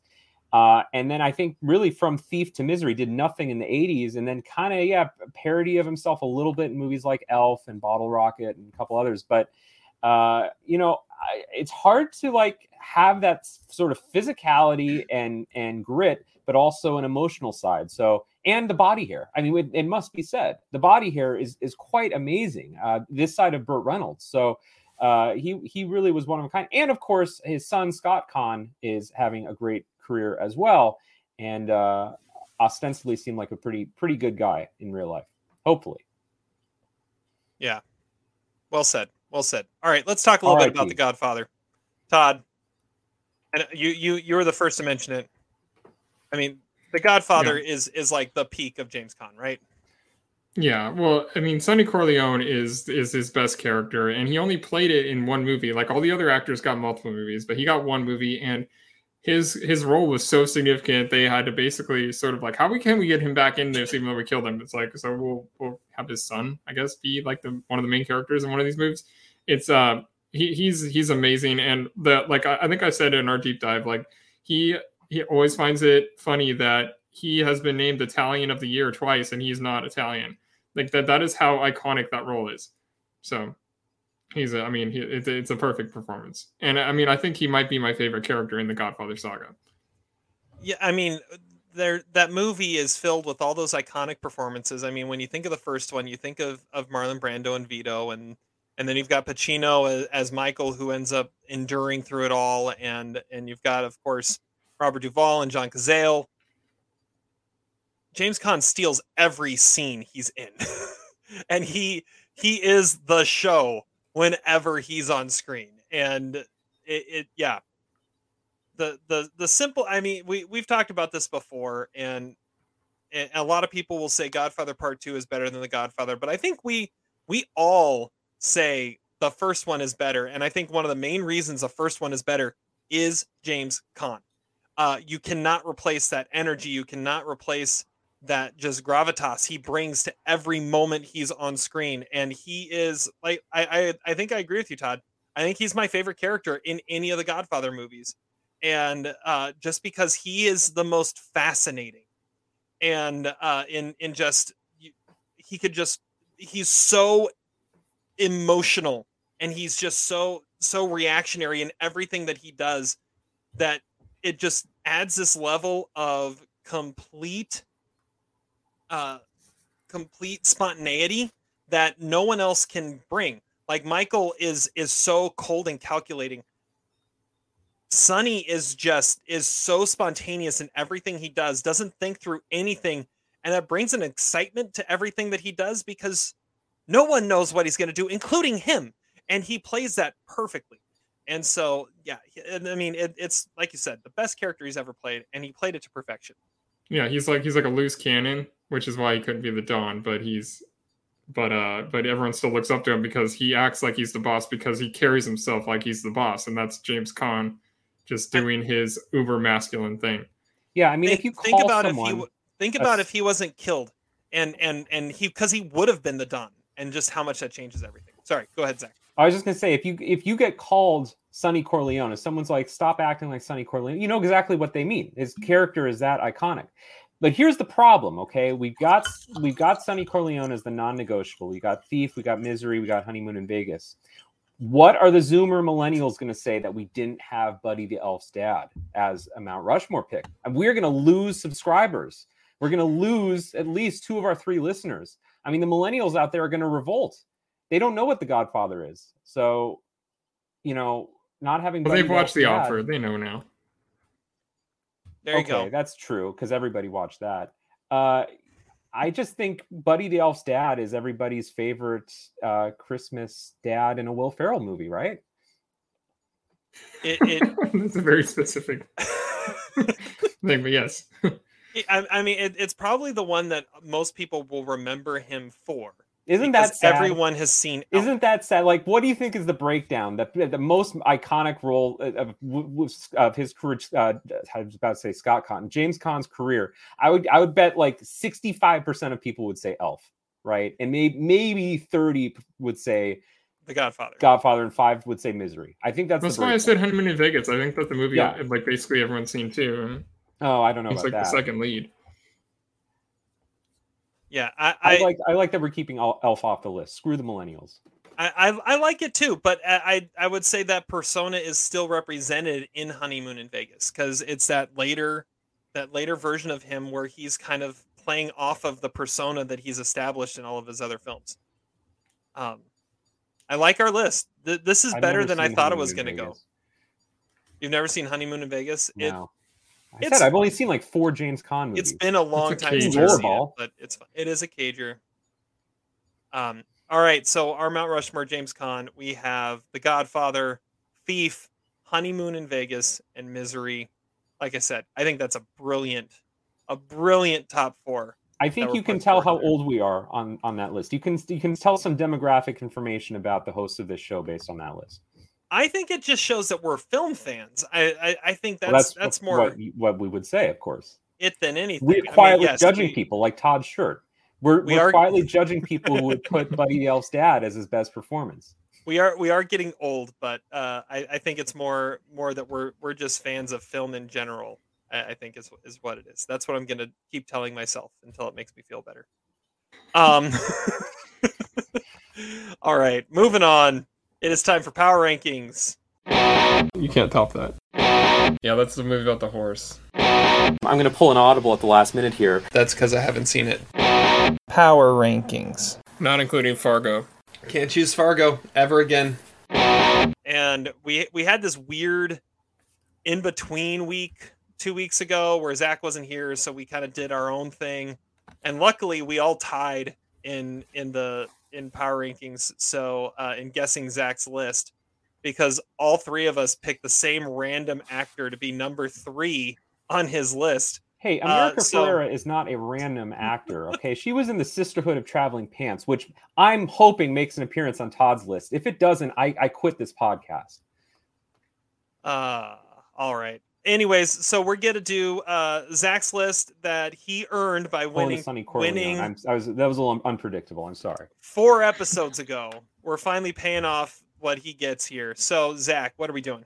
We are doing fictional filmmakers or directors. That is filmmakers depicted on screen in movies that are not real. So, for example, if you were to go with Howard Hughes in The Aviator, memorably played by Leonardo DiCaprio, that would not qualify because that was a real life person. However, Jack Horner, the great porn director played by Burt Reynolds, would be considered a fictional filmmaker. And he's maybe where I came up with this list from, too, as for. All right. So yeah, fictional filmmakers. This is going to be a lot of fun. I think we're going to have some great stuff on here. We are going to start with Todd. Give us your number 5. Okay, my number 5 comes from True Romance. It is Lee Donowitz, played by Saul Rubinek, and he made this movie called Coming Home in a Body Bag, which is referenced by Clarence as the first movie with balls to win the Oscar since The Deer Hunter, which to me is just like rings. It's the best endorsement you can ever give a movie. It's like his semi-autobiographical Vietnam movie about his career or his experience in the war, and he is the son of the Bear Jew Donnie Donowitz, who obviously has some crazy war experiences as well in Inglourious Basterds. It was I made this list in 2012 called Fake Movies We Wish Were Real, and Coming Home in a Body Bag was number 1 on that list, and so I feel like I had to include it here. He's a producer, and if you look up filmmaker in the dictionary, it actually says producer or director, so producer's work. But he definitely is a creative force behind this movie and had to make the list because I really wish that Tarantino would make this damn movie. But Lee Donowitz, played by Saul Rubinek, is number 5. Nice. I have not seen that movie. This is why we did this list. I wrote down a shit ton of fictional film directors, and I did not even remember that character. This is why we do this. Coming Home in a Body Bag. All right. That's great. All right. I'm going next. Number 5 on my list. This might be stretching the category a little bit, but I'm going with it because I think it works. Number 5 on my list is Javi Gutierrez, better known as Javi, played by Pedro Pascal in The Unbearable Weight of Massive Talent. Nice. Yeah. The assumed drug lord who all he wants to do is make movies, and he wants to meet his idol Nick Cage, played by Nick Cage, their bromance is one of the best bromances like of the last decade, I could say, on screen. And spoiler alert, they end up making their movie. So he is a filmmaker. I don't know if he directed it. I think he might have just written it, but Javi has to be on this list. So he's my number 5. Paddington 2 is extraordinary. Paddington 2. I still need to see Paddington 2. I haven't seen Paddington 1, but I might just skip it and go to Paddington 2 because of Javi. So you have to say it like that. You have to. Oh yeah, Javi. So yeah, that's my number 5. Zach. Okay, so yeah, that was a great one, and I'm fully for stretching this category. I said that you could do amateur filmmakers, you could do first-time filmmakers, you could do filmmakers using not great equipment. So that is the category of my number 5 pick. Is she's actually a film student, but based on the work that we see early on in her career, she has a very promising future, and her father, played by Adam Sandler, would agree with her. We're talking about Eliza Meyerowitz in the Meyerowitz's stories, played by Grace Van Patten. And Eliza is Adam Sandler's daughter. She's a genius girl. They wrote a song about it. And first of all, Meyerowitz Stories, great movie. I rewatched it recently. Very, very good movie. And Eliza in the movie is a film student, and her great kind of cinematic debut is a movie called Pagina Man, which is about a superhero that has both a penis and a vagina. And she plays that character. And it's this kind of jump cutty, like almost like Beyond the Valley of the Vixens, like Russ Meyer type thing with like some schlock exploitation. She's very much like harnessing like a 70s energy to the movie. It's, by the way, the funniest thing that Noah Baumbach has ever done. It's one of the great fake movies. And by the end of Meyerowitz Stories, she's actually flourishing quite nicely in her semi-autobiographical film career. So I don't know what Noah Baumbach was thinking with that character. Maybe she represents Greta in some way. I don't know. But she's great, and we need more of Grace Van Patten. And I really like Eliza Meyerowitz. It's not one I thought of. I like it. I've not seen that movie. I need to see that one. Yes, you do. Todd, number 4. Okay. This where it gets a little iffy, but it doesn't really matter. Number 4 is Donald Kaufman from Adaptation. I was wondering if that was coming up. He wrote this movie called The Three, which we actually did name ourselves at the beginning episode of this podcast, which Terry was talking about earlier. we did not actually stick with that for some reason. The movie that he made is like a serial killer movie about this like serial killer with multiple personality disorder, and Charlie isn't all that into it, but he says it's like Sybil meets Dressed to Kill after he realizes like, screw it, he's going to make this movie anyway. Donald is super animated, and he's mainly the writer, but he definitely would direct this movie as well, because I don't know who else would. It's speculation of how good a filmmaker he would actually be, probably, but I always wanted to see this movie because it sounded just ridiculous, and I love Adaptation. So, Donald Kaufman, who is fictional, but he's got an Oscar nomination. Yes, he does. Yes, he does. Yeah, I would. He's the only fictional director with an Oscar nomination, right? Unless you count like those blacklisted filmmakers in the 50s, but you know, that's not as funny. There was one last year. I don't even remember who it was now, that I was hoping was going to get a fictional nomination. Was it oh gosh, I'm totally blanking. Soderbergh's cinematographer or whatever, like Peter Andrews or whatever. No, it wasn't that. There was someone I thought was going to get a screenplay nomination, and I forget who it was, but he never was credited with actually writing it. I don't remember. Anyways. I don't know if Donald Kaufman is a filmmaker. I think he's a writer. I mean, he could have directed it though. He studies Robert McKee's story structure. He's all about the timeless struggle between man and horse. I feel like I don't know. He doesn't actually have a movie, but he's trying to get this movie made. So okay, well, if we're gonna accept Javi, we might as well accept another Cage character. I might have been thinking of Javi. Like I think I might have been thinking of Javi getting a screenplay credit on Unbearable Weight of Massive Talent, because they basically write that movie. But I think one of the prerequisites for this list should have been that they actually made a movie, which would disqualify some of our picks already. But whatever. Well, all you said was fictional filmmakers, so I didn't even use directors. I used, so I don't know. All right, number 4 on my list. It's not one character. It's a group of characters. I'm just gonna kind of go with it. I think there was one that was like the main one, but I can't remember which one it was. So whatever. I'm going with the kids from Super 8. It's a forgotten great movie of the 2010s. J.J. Abrams kind of doing his like E.T. thing, and truly showing that he really just wanted to be Steven Spielberg. But it's a great movie. I love this movie, and it all starts out with these kids that just want to make a movie, and they're making a movie, and it's great. So there's like a group of like 5 kids that are all best friends that are making this movie all together. The most notable over the last 10, 11 years since that movie came out is obviously Elle Fanning. But the kids from Super 8, I mean, kids making a movie, how much better do you get than that? So that's number 4 on my list.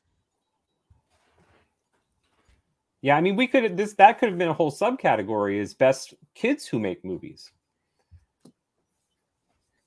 Yep, I don't know where it would have gone, but I could think of maybe 4 of them, 5 maybe. I don't know. I got one more in my honorable mentions. No, 2 more in my honorable mentions that would qualify for that list. But we'll get there later. Zach, number 4. Okay, number 4. So this is where I sometimes struggled with this list, is that do I pick someone who actually is a filmmaker or a character who makes films but not as a practicing filmmaker? This was sort of a struggle I had, but seeing as we're playing fast and loose with the rules, I'm going to do it. This is also technically a tie. I'm going to The Simpsons for my number 4 pick. And my all-time favorite episode of The Simpsons is when they hold a film festival in Springfield. And so the winner of that film festival was Barney Gumble for his film Pocahontas. And if you actually watch Barney's film, Barney is, of course, the drunk on the show who goes to Moe's and is drunk all day. And if you watch Pocahontas, it's like actually a great movie. It has sort of like a Bergman element. There's like a little bit of Days of Wine and Roses. It's a semi-autobiographical portrait of a drunk person. It's in black and white. There's like operatic music in the background. It feels a little bit Raging Bull-esque at times. It's like a legitimately great movie. So based on that, Barney Gumble is a filmmaker, I suppose. And I'm putting him as a tie because the other through line of that episode is that Mr. Burns wants to commandeer the film festival. So he hires Steven Spielberg's non-union Mexican equivalent, Senor Spielbergo, to make a movie called A Star is Burns, which is loosely based on Ben-Hur. It's like a mixture of Ben-Hur and Schindler's List that gets booed at the festival and does not win. Homer votes for man getting hit by a football, by the way. I don't know if you guys are familiar with that episode. It's the best episode of The Simpsons. I'm not familiar with it, but I love the effort. Thank you. It's good. Todd, number 3. Well, my number 3 is sticking with animation. It appeared in my best movies under 90 minutes list, and that is Terrence and Phillip from South Park, Bigger, Longer, and Uncut. And so, I mean, it's unclear if they actually made the movie, but they're just the stars of. It says directed by Terrence. Okay, Asses of Fire is the movie. So they really warped the American children's minds. Like, it's this musical that's stupid and juvenile, but it actually got Cartman's mom to declare war on Canada, so it must have been pretty radical. But I mean, that's just because they're great filmmakers, I guess. The kids wanted to go see the movie over and over again. They kept singing, "Shut your fucking face, Uncle." You know, Terrence and Phillip are geniuses. I mean, I love that movie, and I want to see Asses of Fire. That was on my list of movies I wish were real too. Cartman's mom's a bitch, though. Remember, that's a good song too. It did bring about also an amazing Oscars moment where Robin Williams sings "Blame Canada." So I bet that was great.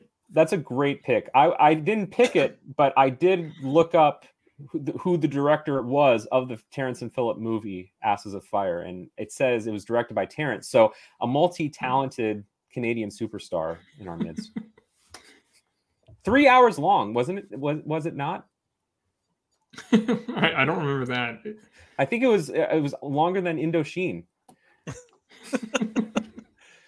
I will say though, so Blame Canada was an Oscar nominee from that movie, and I need to shout out really quick. The Seattle Mariners just completed a 4-game sweep of the Toronto Blue Jays in the Canadian Invasion, as the ballpark was filled mostly with Blue Jays fans, as it's the only time the West Coast Blue Jays fans ever get a chance to see their team. And we swept them in 4 games. Thank you very much. Okay. But were there any Terrence and Phillip's signs or whatever the big head things that you. I don't think so. However, a woman the other night did flip off the Mariner Moose, so there was that. That's great. Yeah.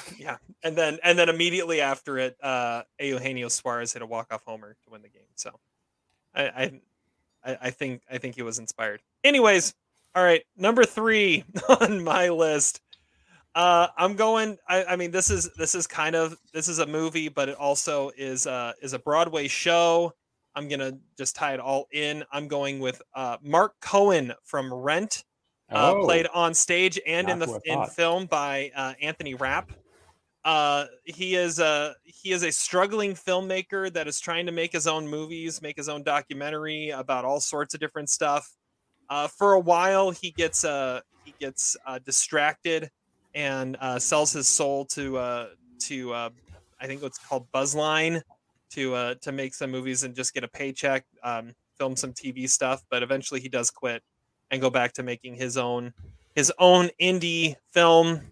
And they can't pay rent because all they want to do is do their own stuff. But he's an amazing filmmaker. And the end of the show and the end of the movie is Mark Cohen debuting his movie about him and his friends to him and his friends. And nothing screams like New York artist quite like having an audience of only the people that are in your film to be there for the debut of your film.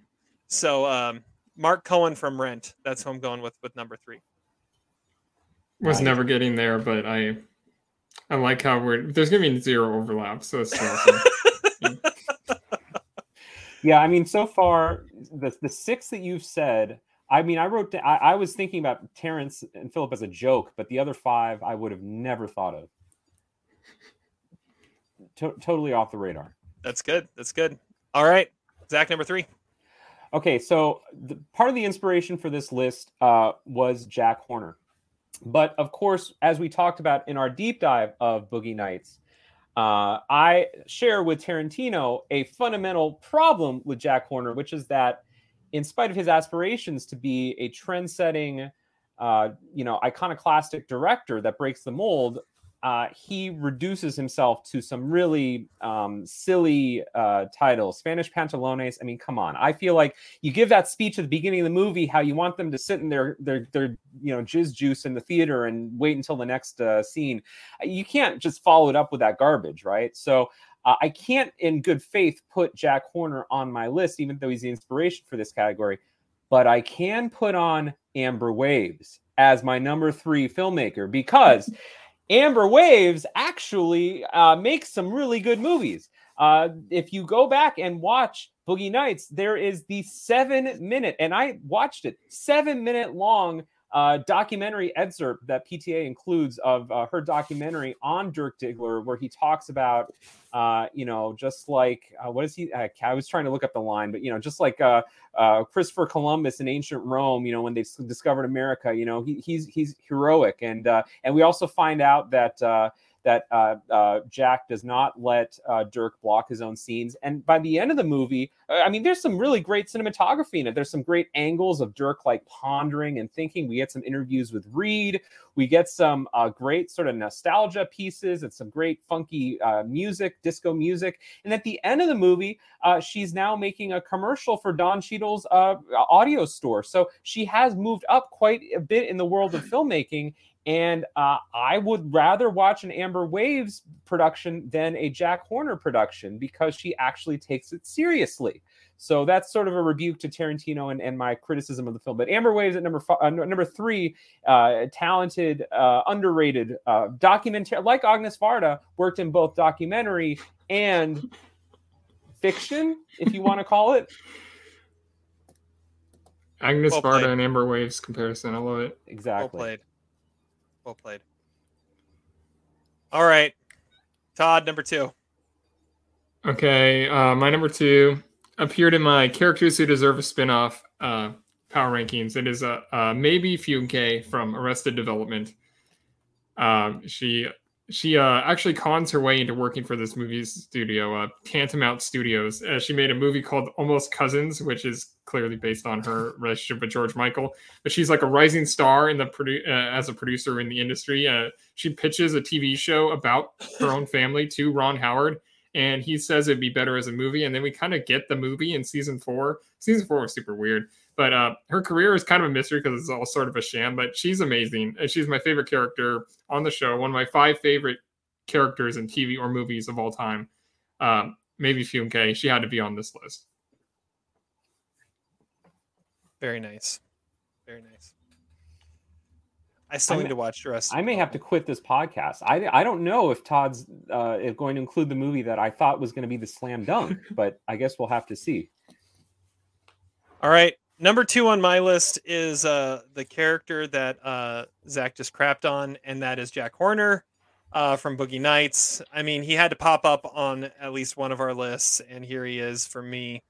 I mean, he's an icon. He's a legend. He's the one that revolutionized the industry and discovered. I mean, if it wasn't for Jack Horner, there would be no Amber Waves. So in that sense, I mean, there would be no Amber Waves. There'd be no Dirk Diggler. I thought about putting Dirk Diggler on the list because he ends up becoming a bit of a filmmaker himself. But I'm going Jack Horner. Jack Horner. He's my number 2. But his movies suck. And you can even go back to the movie, which I was watching again this week. Go to the scene where they're at the pool party and we see Little Bill's wife on the pavement. That exchange between Kurt and Little Bill, Kurt says, he says something on the lines of, Jack wants a minimalist approach, but very often that means more complex lighting. Jack doesn't understand filmmaking. He doesn't understand the idea of like 3-point lighting and hard lighting and shadow. He like the filmmaking terminology is kind of beyond him. Even the way that he tries to get Dirk to go and be in his movies, it's not based on anything like tangible, you know? All he says is he just wants the audience to sit there until they spurt out that joy juice. I mean, that's not about the quality of the filmmaking. That's just about the audience.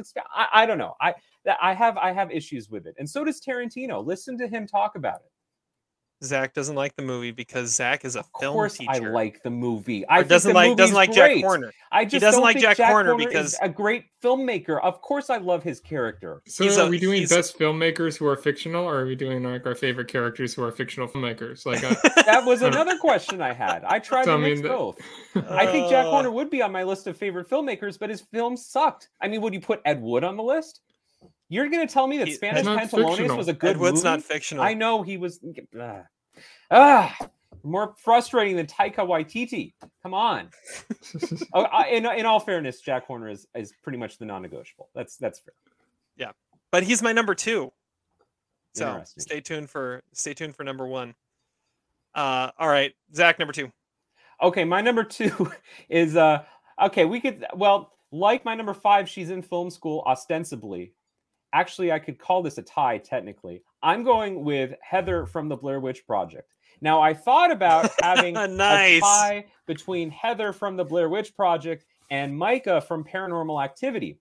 However, Micah is clearly not a filmmaker. He's a day trader. He puts the camera on the tripod at night and lets it run for 8 hours. That's not filmmaking. He's also pretty toxic in a lot of ways. And he deserved to die. Heather did not deserve to die. Heather was actually trying to make a good movie. Now, I will say as a film teacher, I do have to critique, I'm going to quietly judge her like Todd's t-shirt. If you watch the first 15 minutes of the movie when they're in Burkittsville, boy, does she ask a lot of questions to those dumb townspeople. Her voice is all over that. And I got to just say, Heather, if you turned in Blair Witch Project as a final or something, my notes back to her would be, shut the hell up. Just let these people talk. They have a great story about the Blair Witch. But beyond that, if you get past the first 15 minutes, obviously she's a great filmmaker. I mean, she captures everything. And, the shaky cam is a little excessive. Yeah, it's a little grainy at times. The lighting's questionable and the dialogue is the dialogue. But it is maybe the greatest horror movie of all time. So hats off to Heather. I did not see Book of Shadows, Blair Witch 2, which I'm sure would have tanked my rating of her filmmaking ability. But Heather R.I.P. was a great filmmaker in her one project. Have you heard the conspiracy theory that the killers in Blair Witch Project are actually just the two other guys, and they just play her to get rid of her? How is that possible? Well, because the first one just disappears. He does make sounds somewhere in the forest, and then at the end, all you see is the other one in the corner. What if the first one to disappear is the one that they discovered? Well, that's a testament to her great filmmaking that we could have that interpretation of the story. Mm-hmm. It's true. It's true. We'd have to actually watch Book of Shadows, Blair Witch 2 to maybe get some, which I would never want to do. That's a great call. I love that pick. That's awesome. She's a bad interviewer, though. She's like Werner Herzog. She learned interviewing for Werner Herzog, inserting herself into the story a little too much. Well, there you go. That is also a brilliant deduction. So, all right, Todd, let's get to it. Number one. Okay, my number one appeared on a list we did apparently called American Movies with Zero Oscar Nominations. I don't remember doing that list, but I think number one on it was John L. Sullivan from Sullivan's Travels. I knew that was going to be. That was going to be on. He used to make like these really small comedies like Ants in Your Pants 1939, but he thinks those movies are below him, but they have a little sex in them. But he decides he wants to make the Great Depression movie. He's going to call it Oh Brother, Where Art Thou? And he takes his RV to the streets so he can live with the homeless, so he could experience true suffering.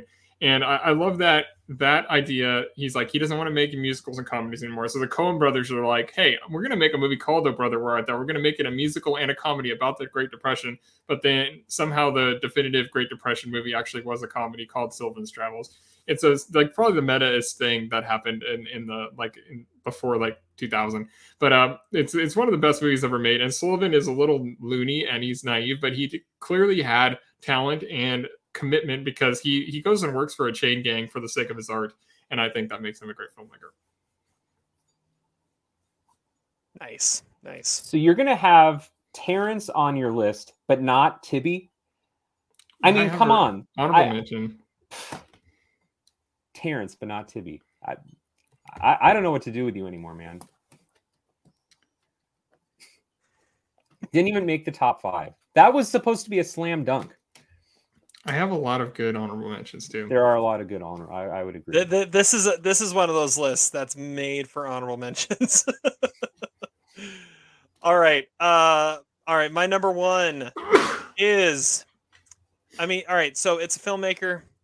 He doesn't really make movies though. He makes television, but he is by far the best because if you're able to take I know what you're doing. A 24-hour television feed and make it engaging and make it the most watched television show on television, then you are an amazing filmmaker, and that is Christoph from The Truman Show. Nice. Played beautifully by Ed Harris. I mean, this is one of the few times where in a movie you're actually able to see a director work, and him being able to go, because he's directing live television, and he's got to go between cameras and direct the panning, direct the close-ups on live, just unscripted feed, and he does it beautifully and marvelously, and the whole thing is his brainchild. And when it came down to it, there was no one else it could be. It had to be Christoph. Christoph had to be number one for me. It was the easiest call of them all. So Christoph from The Truman Show, that's my number one. It's an inspired choice. Is he a filmmaker though? I'm sure he believes he's a filmmaker. Come on, he believes he's God. He's directing the whole thing. What is he? What's the line that he says to Truman? He says, "I'm a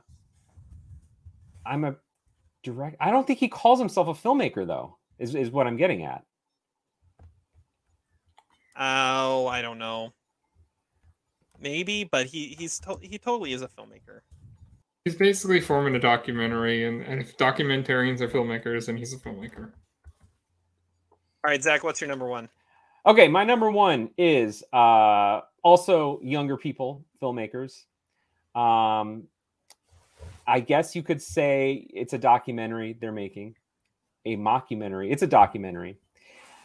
Todd's gonna hit himself when he hears it. It is Peter Maldonado and Sam Eklund from American Vandal. Oh. They are the greatest filmmakers, fictional filmmakers of all time. Now listen, okay, American Vandal, you've got Dylan Maxwell, this kid unfairly accused of spray painting dicks on cars. He did not do it, okay? He was pulling another prank during that 32-minute window. He couldn't have been at the school while they were there. And Peter, as the filmmaker, but also, the narrator, he breaks down the entire argument of the school board and shows systematically why each of those points is wrong and why Dylan Maxwell is innocent. And in the process, a la Woodward and Bernstein, a la Norma Ray, a la, China Syndrome, uncovers this vast conspiracy theory that everybody is going against Dylan Maxwell, in spite of the fact that when he draws his dick and balls, he draws the dick hair. Right, and there's no dick hair on the dicks on the spray painted cars. Anyway, Peter and Sam are a great filmmaking duo. They work at the high school morning media show. They have some great filmmaking. So the motion graphics is amazing. In the second season, they get called on by a school in Washington to investigate. What was it called? I can't remember the fart mullet or whatever. I can't remember the fart brownout. The brownout. Thank you. Peter and Sam are the best fictional filmmakers. And I know Terry doesn't know what we're talking about, but American Vandal is one of the best, maybe the best thing that Netflix has ever done. And it's actually a legitimately great Peabody Award-winning show. And Peter and Sam, I wish I had students like them. I do have students like them, but without the motion graphics. Yeah, and the dicks on cars. All right, let's wrap this up 5-1 and then go over some honorable mentions. Todd.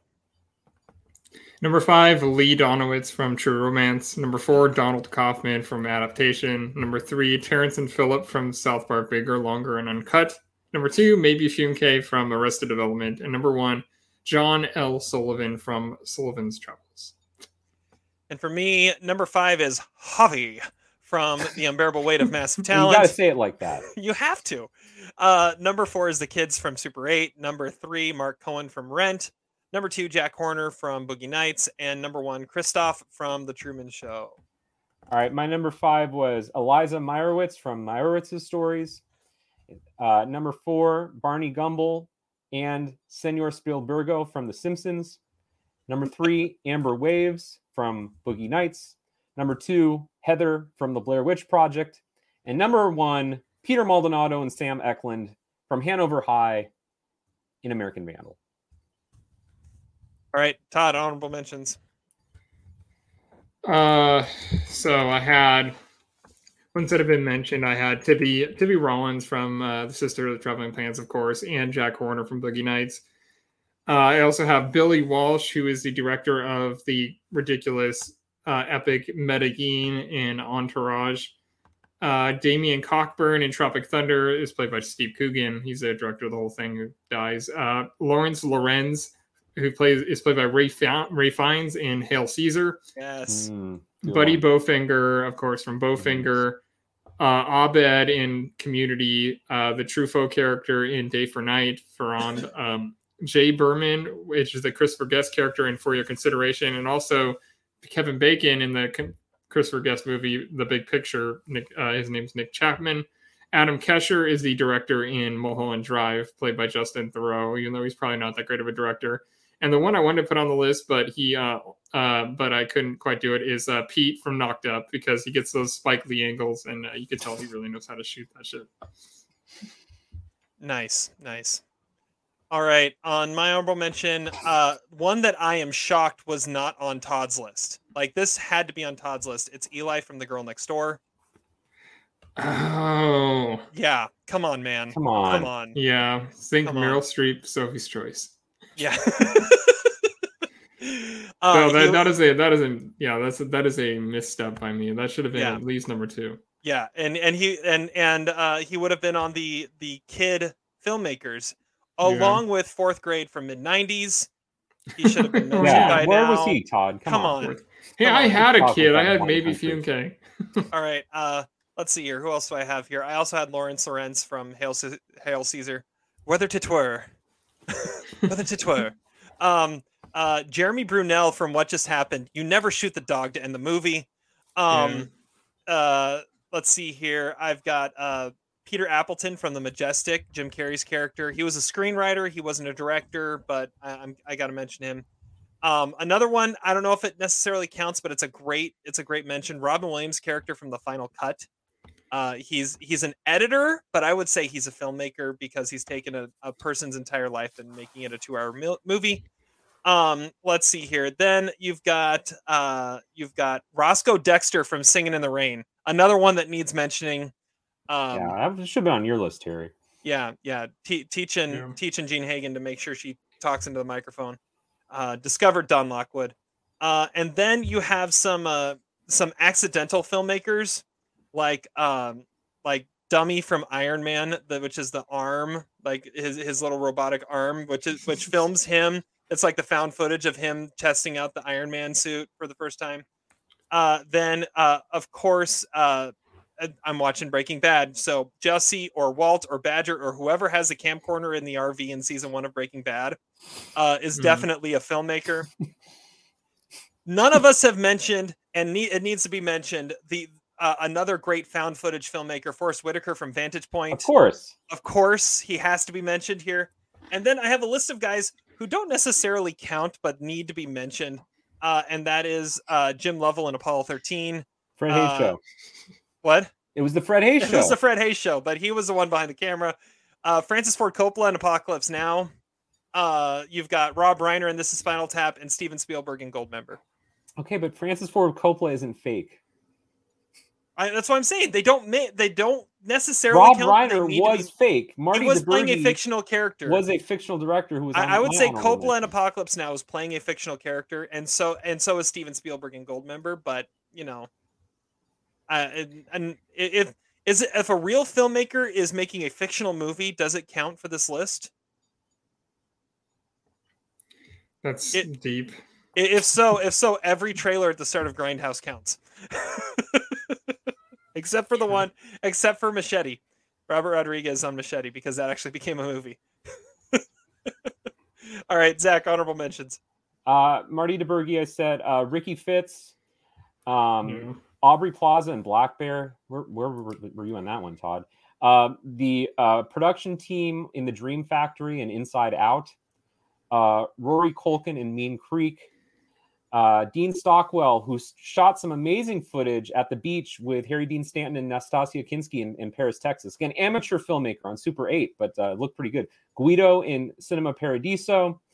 Ileana Douglas in Ghost World. Quentin Tarantino in BoJack Horseman, because he made Mr. Peanut Butter's Hollywood Heist. Yes, Paul Buckman, played by Paul Reiser in Mad About You. Matthew Broderick in The Freshman. The Licorice Pizza director, played by Tom Waits. I don't remember his name.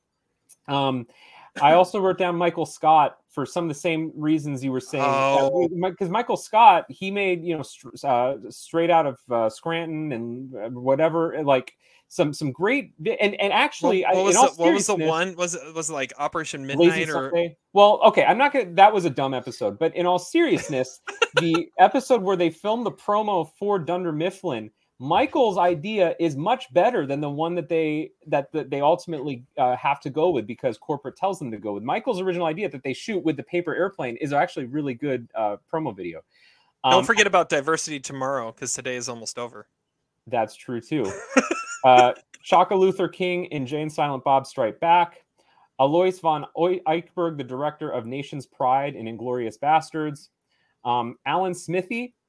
And finally, we got to give a shout out to Bob Baker in Argo. He wasn't a real director. He was, the fake director of Argo, who really didn't know anything about filmmaking. So he's like a fake director. It's like mind blowing. But it's like a real fake director because he was a real person. Director making a fake movie in a real movie in real life. I was trying to figure out how that worked. I couldn't figure out which character it was, so I just said whatever.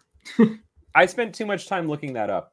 All right, I have one more shout out, and it came All right. So this just came out, but my other shout out is the cast of Clerks in Clerks 3, because apparently Clerks 3, if you watch the new trailer that just dropped like yesterday or the day before, Clerks 3 is about the cast of Clerks making the first movie of Clerks.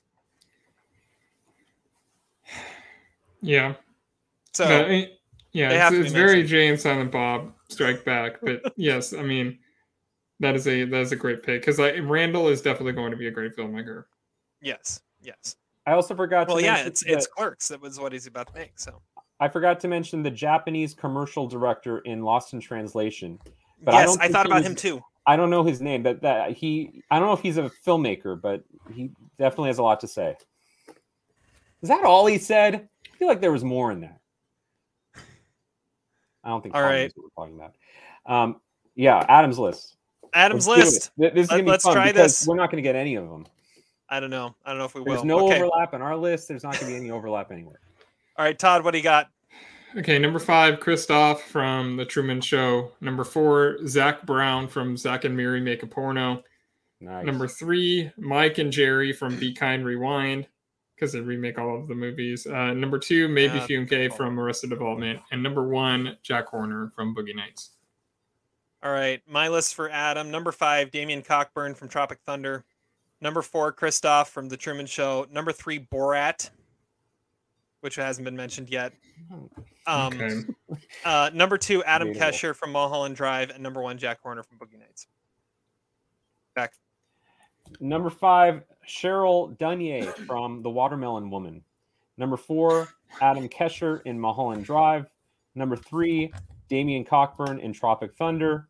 Number 2, Chaka Luther King in Jay and Silent Bob Strike Back. And number 1, Jack Horner. All right, here we go. Adam's list. Honorable mentions. The Grinch, when he does his best Ron Howard impersonation in How the Grinch Stole Christmas. Bobby Bowfinger in Bowfinger. And Jackie Treehorn in The Big Lebowski. Would be my number 1, but he's more of a producer of pornography. I was thinking about The Big Lebowski. Does Carl Hungus count as a filmmaker? Oh, I don't know. Probably not. All right. I'm wearing my dude shirt though. So there's in honor of Thor. Exactly. The only frame of reference these millennials know. He goes from dad bod to god bod. You know, we're millennials. It's Gen Z is what you're making fun of. Yeah, Gen Z. Okay, same thing. No. Spoken like a true Gen Xer. Number 5 on Adam's list. Roman Bridger, director of Stab 3 from Scream 3. Oh, that's an Adam pick. Number 4, Charles Kazink, director of an unnamed zombie movie in Super 8. I'm not the only one that had Super 8. There's some overlap.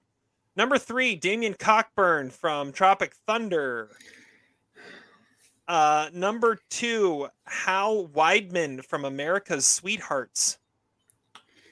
And number 1, Jerry and Mike, director of countless movies of films and endless filmography from Be Kind Rewind. Oh, nice. So I had his number 1. So I had his number freaking 1 because he never even mentioned Jack Horner.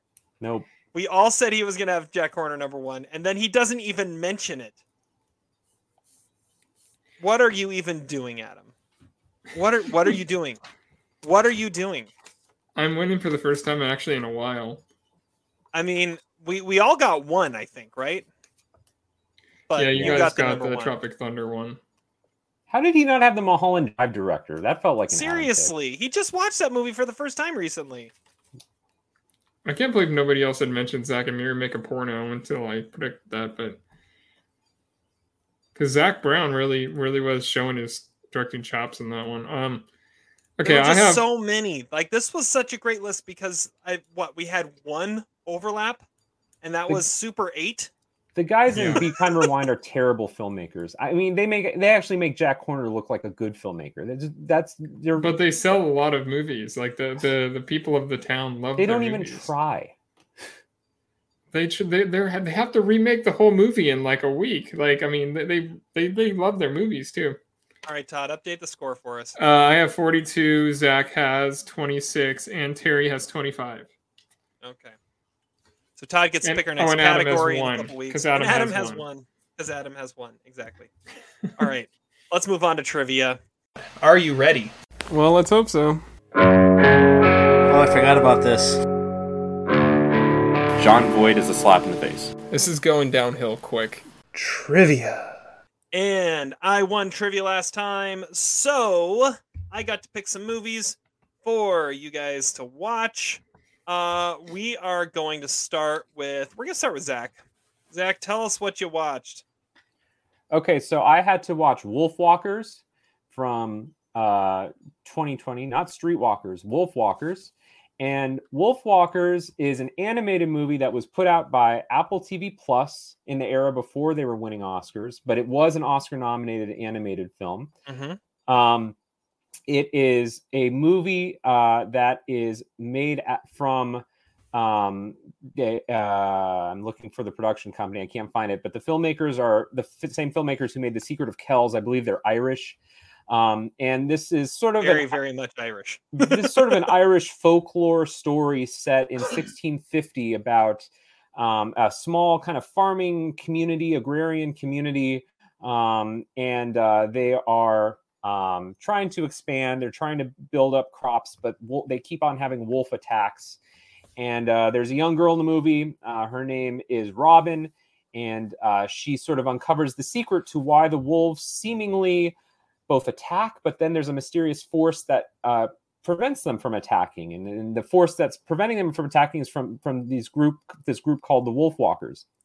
I really love this movie. This was a fantastic choice by Terry. First of all, you can sort of pick apart the story a little bit. It has a lot of elements of 90s Disney in it. It's got Pocahontas and Beauty and the Beast, and there's even a little bit of Avatar in it, especially with how the characters, I guess not too much unlike Natalie Portman in Thor, terrible connection, but they fall asleep and then become a wolf. Kind of like how Natalie Portman somehow becomes a god when she is asleep or with her hammer. Anyway, that's a bad comparison. But the truth is, give or take the story's fine. But the visuals in this movie are amazing. I mean, this movie has such a unique style. It's 2D animation, but when you watch it, there's so much like going on in the background. It feels almost like you're looking at like a Bruegel painting or something, like one of those old like Vermeer, like mid like 1600s paintings or frescoes. There's so much detail and there's always movement going on. And the filmmakers are like really adept. I mean, they do a lot of things with split screens and aspect ratios. They kind of throw out the whole arsenal, and it's not in a way to show off anything, but in a way to enhance the emotions of the characters.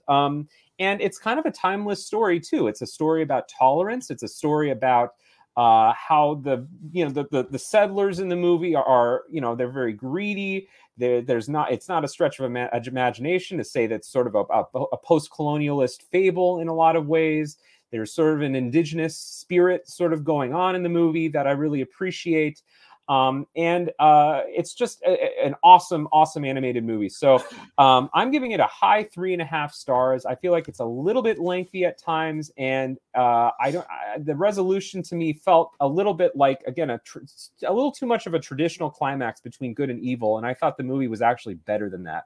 But that being said, just for a purely visual standpoint, just an awesome movie to watch and absorb, and it's a reminder that, as a Gen Xer, as you guys just accused me of, I sometimes bemoan the loss of great kids movies. We grew up with some awesome kids movies that were made by serious filmmakers in the 90s, like Secret of Rowan Inish and The Secret Garden and several others, Little Women in the 90s. Great live action movies. I do think this generation of kids have some truly great animated movies. And this is one that, again, I wouldn't call it a kids movie. It's timeless. I think adults would like it just as much as kids. And it's great that it got nominated for Oscars. It really does kind of make Disney Pixar movies look silly in retrospect, especially movies like Lightyear, which are just sellouts. So awesome movie. Great choice, Terry. I encourage everybody to watch it. And I just really, really awesome animations to watch, unlike any animated movie visually that I can think of. Awesome. I'm glad you liked it. I'm glad you loved it because I love this movie too. I think when we revealed our 2020 top 10s, I think it was in my top 10. Since then it's dropped back to like 12th or 13th just because I saw some other movies that surpassed it. But yeah, it's a brilliant movie and it's one my kids love. They ask for Wolfwalkers all the time. That's good. I would think it's a movie probably more suited for older kids because it has, again, I think some metaphors, some sort of contemporary allegorical references a little bit. Did Soul beat it? I can't remember what was the film that beat it. I think so. Let me look here. It's better than Soul. It should have beat Soul. Should have beat whatever Disney Pixar movie won that year. 2020. I'm pretty sure Soul won. Yeah, Soul won. Beat Onward, Wolfwalkers, Over the Moon, and Shaun the Sheep, Farmageddon. But I'm glad you liked it. It was one I assigned you, and I'm like, well, I hope he likes this one that I like. Non-traditional, non-stupid animated movies I will always go for. In part because at this point in my life, I teach animation. Not that I am any good at animation, but I love animated movies that, again, can, break the mold in terms of what a movie can look like. And this movie just looks unlike any other animated movie I've seen. I love how it's intentionally rough around the edges in its animation. Right. It's not smooth. There's no glossiness. There's no reflection. It looks sometimes like scattered, almost like ink blots. I mean, it's awesome. I mean, you can see the sketches move through the animation. Mm-hmm. It's just really, really cool. The visuals with it. Good. I'm glad you liked it. Yes, I won one. Cool. All right. So that's Wolfwalkers. Todd, what did you watch and what did you think? Well, I mean, I did like Wolfwalkers too, but next time you review a movie that you like, don't compare it to Thor: Love and Thunder because it's probably not the best idea. I watched the 2021 movie directed by Valdemar Johansson called Lamb. Why was I the only one that has seen this up to this point? This is what I want to know. But tell me what you thought of Lamb. So the actors Hilmir Schneider Guðnason and Númi Rapace play Ingvar and Maria. They're a couple of like sheep farmers in Iceland who discovered that one of their sheep had a baby and it's like a sheep-human hybrid. The baby has like a sheep head and one sheep leg, but the rest is human. And so they decide they're going to keep it as their own and raise it as a child. And then Ingvar's brother Petur, played by Bjorn Hilnir Haraldsson, comes along and he is like critical and just like trying to get them to like stop the madness. But, the couple refuses. The movie is just bizarre. And I could never really get on top of what it was doing. It's listed as a horror movie and the horror aspects are pretty weird. It's really like a quiet movie overall, but there's some like really random shock value that's eerie. It's just like disturbingly extraordinary things happening in really ordinary circumstances. I think it starts out pretty similar to like Cow, which is like 20 minutes of like you trying to figure out what exactly you're watching and to get a semblance of like what is exactly the tone is. It could have been this like really weird like dark comedy like a Quentin Dupieux movie like Rubber, but it's not. It plays it very seriously. It's one of the co-writers is the writer of The Northman, which if that gives you an indication of the tone you're looking for in this movie. It's really beautifully shot. It looked like a hidden life almost into the landscapes, like a really good, Malick movie. The lines between reality and fantasy are really blurred. The director, it's his first movie, and I looked and he's worked under like Clint and Ridley Scott and Aronofsky. Like he's got a really interesting career following this. Like he hasn't directed anything, but he's worked in other areas of film before this. I didn't know exactly the movie was trying to say, honestly, but it works, and it depends on the context of what you're actually looking for in the movie. I'm giving it 3 stars. I actually really enjoyed this, and I could see myself watching it again just to kind of get more of a sense of like what exactly that was. But it was something, and it was cool. Yeah. I saw this movie in theaters and I wrote a review of it and I went back and looked at it. I gave it 3.5 stars. And tell me if this sounds like your experience with it, Todd. I said, for such a subtle and quiet film, it does slowly build suspense, especially in the third act, as it leads to a completely bonkers, unexpected ending. I've been processing it for about 24 hours now, and I'm still not fully sure what to make of it, At the same time, I can't shake it or get it out of my head. It's left me dumbfounded yet fascinated, confused yet enthralled. And it's yet another example of how A24 is consistently the most interesting studio putting out films right now. Yeah. I mean, that's pretty much right on. It's almost like The Green Knight or something like that in that way. Yeah. It's so weird, but you just can't help but be fascinated by it. My favorite thing about it was the A24 logo as sheep. Yes. It did have an amazing trailer that made you go, what the hell is this? I like all these animal movies. You know, we got pig, we got lamb, we got goat, we got first cow. Let's then this year goat there's dog. Yeah, dog. There you go.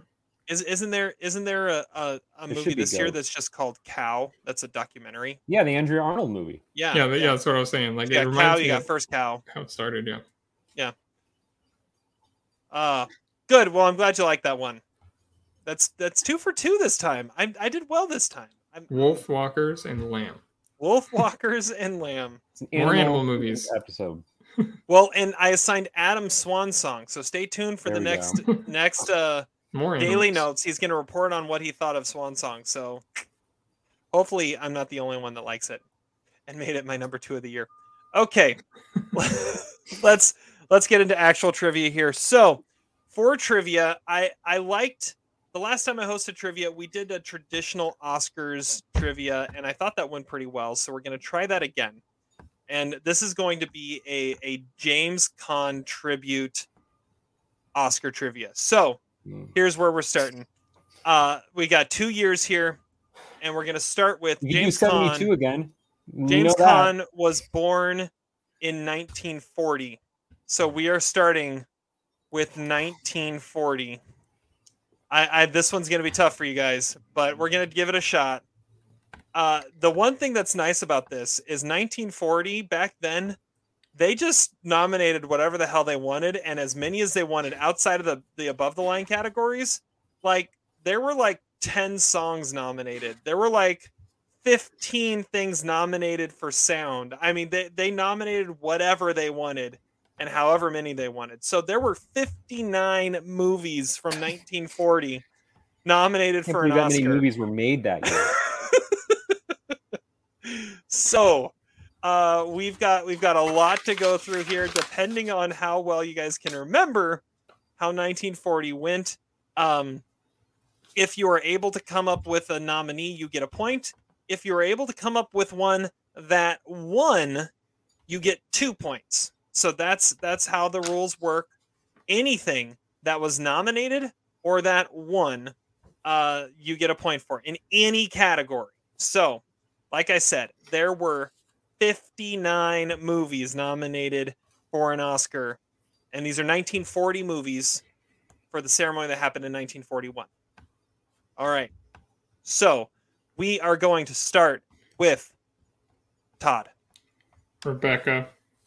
Rebecca, you get 2 points for that. It was nominated for a bunch and won a bunch, including Best Picture.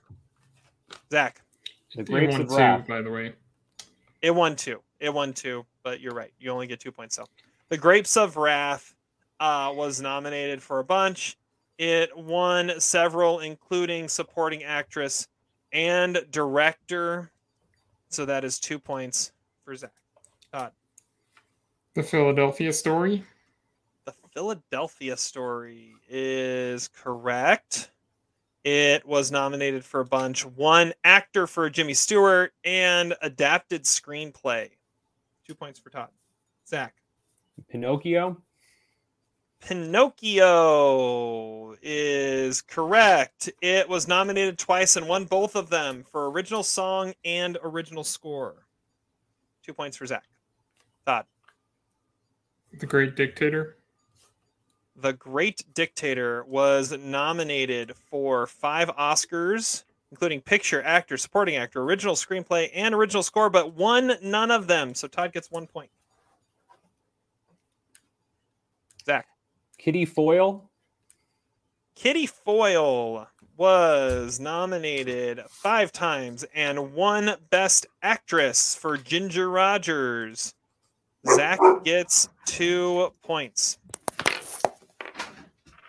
and takes a lead. Todd. Foreign Correspondent. Foreign Correspondent was nominated for Best Picture, as well as 5 other times, but did not win anything. So you get 1 point. We are tied, and it goes to Zach. Well, it was one of those Walter Brennan wins, I believe, for supporting actor. And I'm going to go with The Westerner. The Westerner is correct. It was nominated 3 times, including a win for supporting actor by Walter Brennan. Good call. 2 points for Zach. Todd. Yeah, I don't have any more. Todd's done. Zach, you have any more? Increase your lead. I don't think I 42nd Street. Was that 1940? No. All right.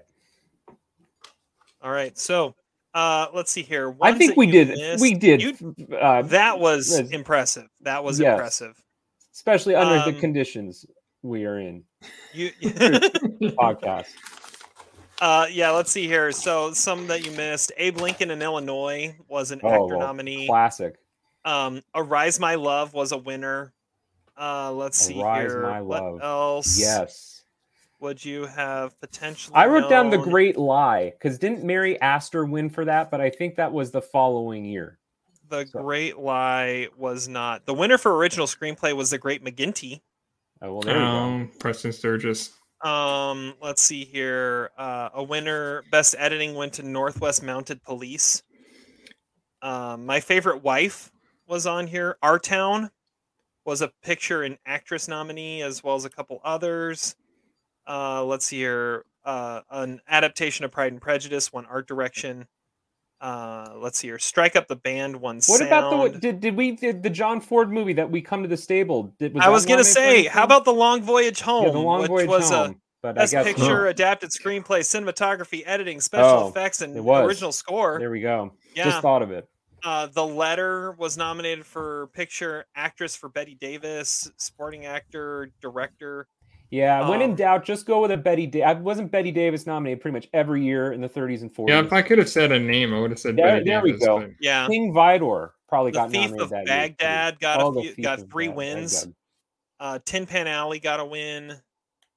Anyways, all right. Yeah, but I think for 1940, you guys did really well.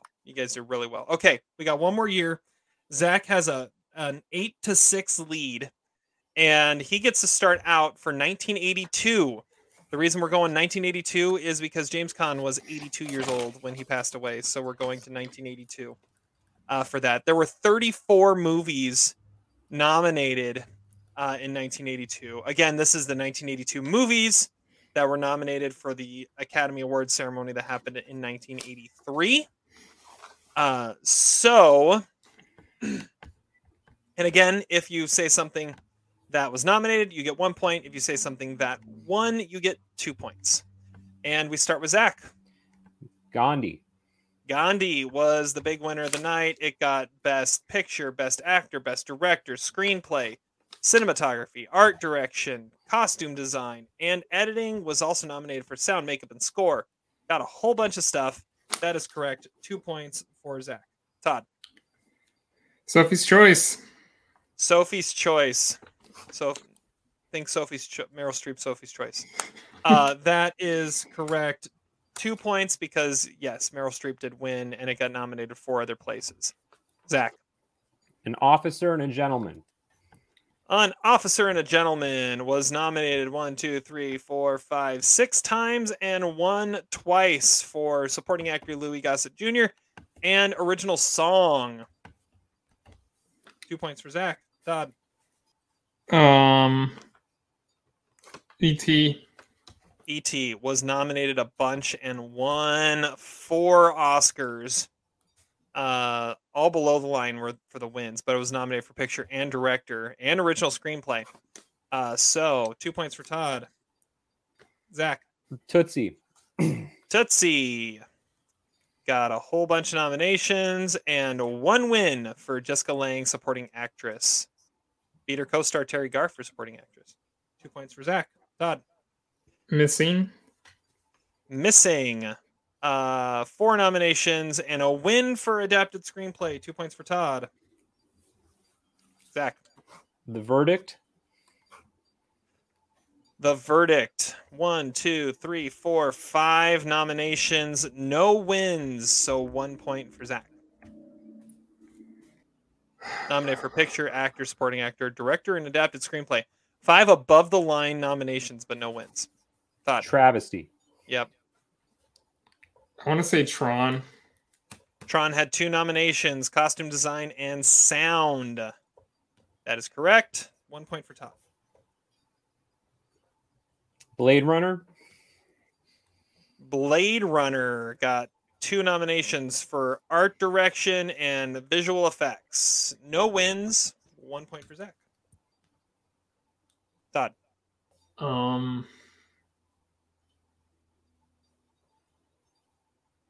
Rocky 3. Rocky 3 was nominated once for Eye of the Tiger original song. It did not win. It lost to Officer and a Gentleman. But Todd gets a point. Zach. I think there's definitely still some here that you could get.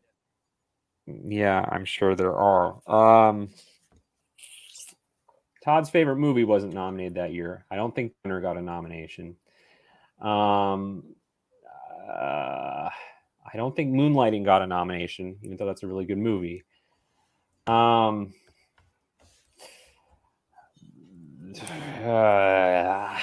think Jack Lemmon was nominated for something that year, but I can't remember exactly what it was.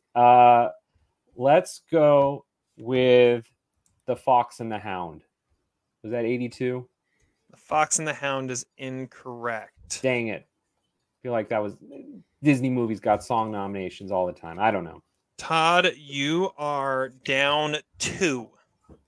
Well, Diner was nominated, right? Diner was nominated for original screenplay. Lame. That is correct. So that's 1 point. You have another one. I think I already said the Jack Lemmon movie. Need an answer. Yeah, I don't have anything else. Does not have anything else. Zach, by 1 point, you win trivia. All right, the ones you guys could have gotten, the film adaptation of Annie got 2 nominations that year. Das Boot. That was a big one you missed. You forgot that Jessica Lange was a double nominee that year for Francis. I thought about Francis. I thought that was a different year, though. Let's see here. Poltergeist got 3 nominations. La Traviata was a double nominee. Was Peter O'Toole nominated? Costume design. Was that Peter O'Toole was nominated for My Favorite Year. Okay, I was going to say The Ruling Class, so I'm glad I didn't say. I knew it was one of his nominations. Let's see here. What else did you miss? You missed Charles Durning was nominated for The Best Little Whorehouse in Texas. There we go. You had 2 nominations for John Lithgow and Glenn Close for The World According to Garp. Should have got that. You had a ton of nominations and a win for Victor Victoria. There we go. The foreign language winner was Volver Empazar. Very memorable. That, but yeah, there you go. Zach, you've been complaining for months how you've not won trivia in a long time. Yeah, and I should have said Diner. So you should have said Diner. You gave him that last point. Yeah, I know. So, but you still won by 1. And so you get to host trivia next time, and you get to assign us something to watch. So congratulations. Finally. The world is as it should be. All right. And you get to start us off with your quote of the day. Strawberries. Not the cheese. Womack. With a little sex in it. Quote of the day.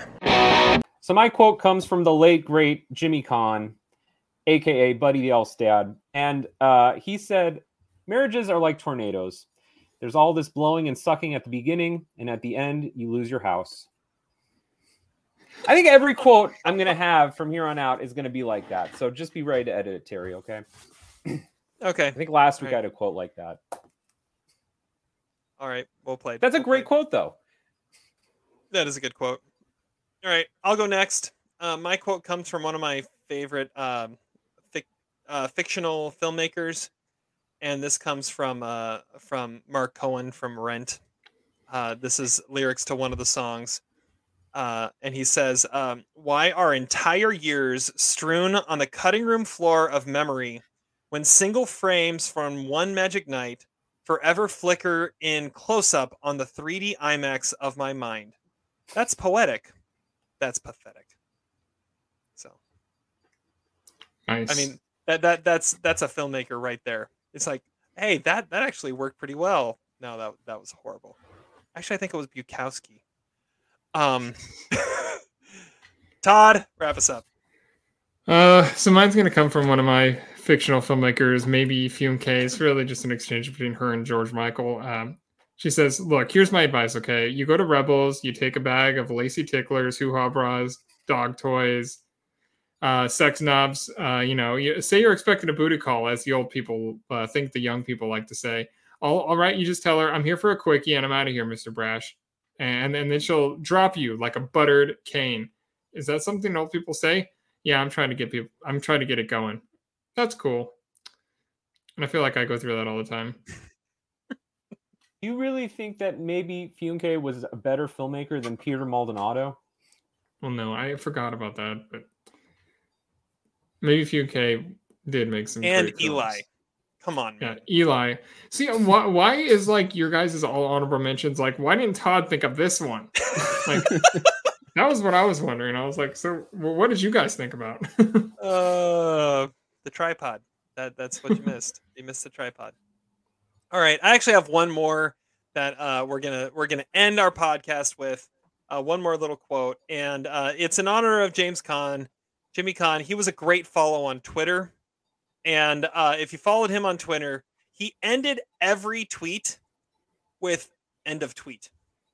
Like he would say what he was going to say, which would be some random observation of the world around us, and then he would say "end of tweet." And even when his family posted on his Twitter account that he had passed away, it ended with "end of tweet."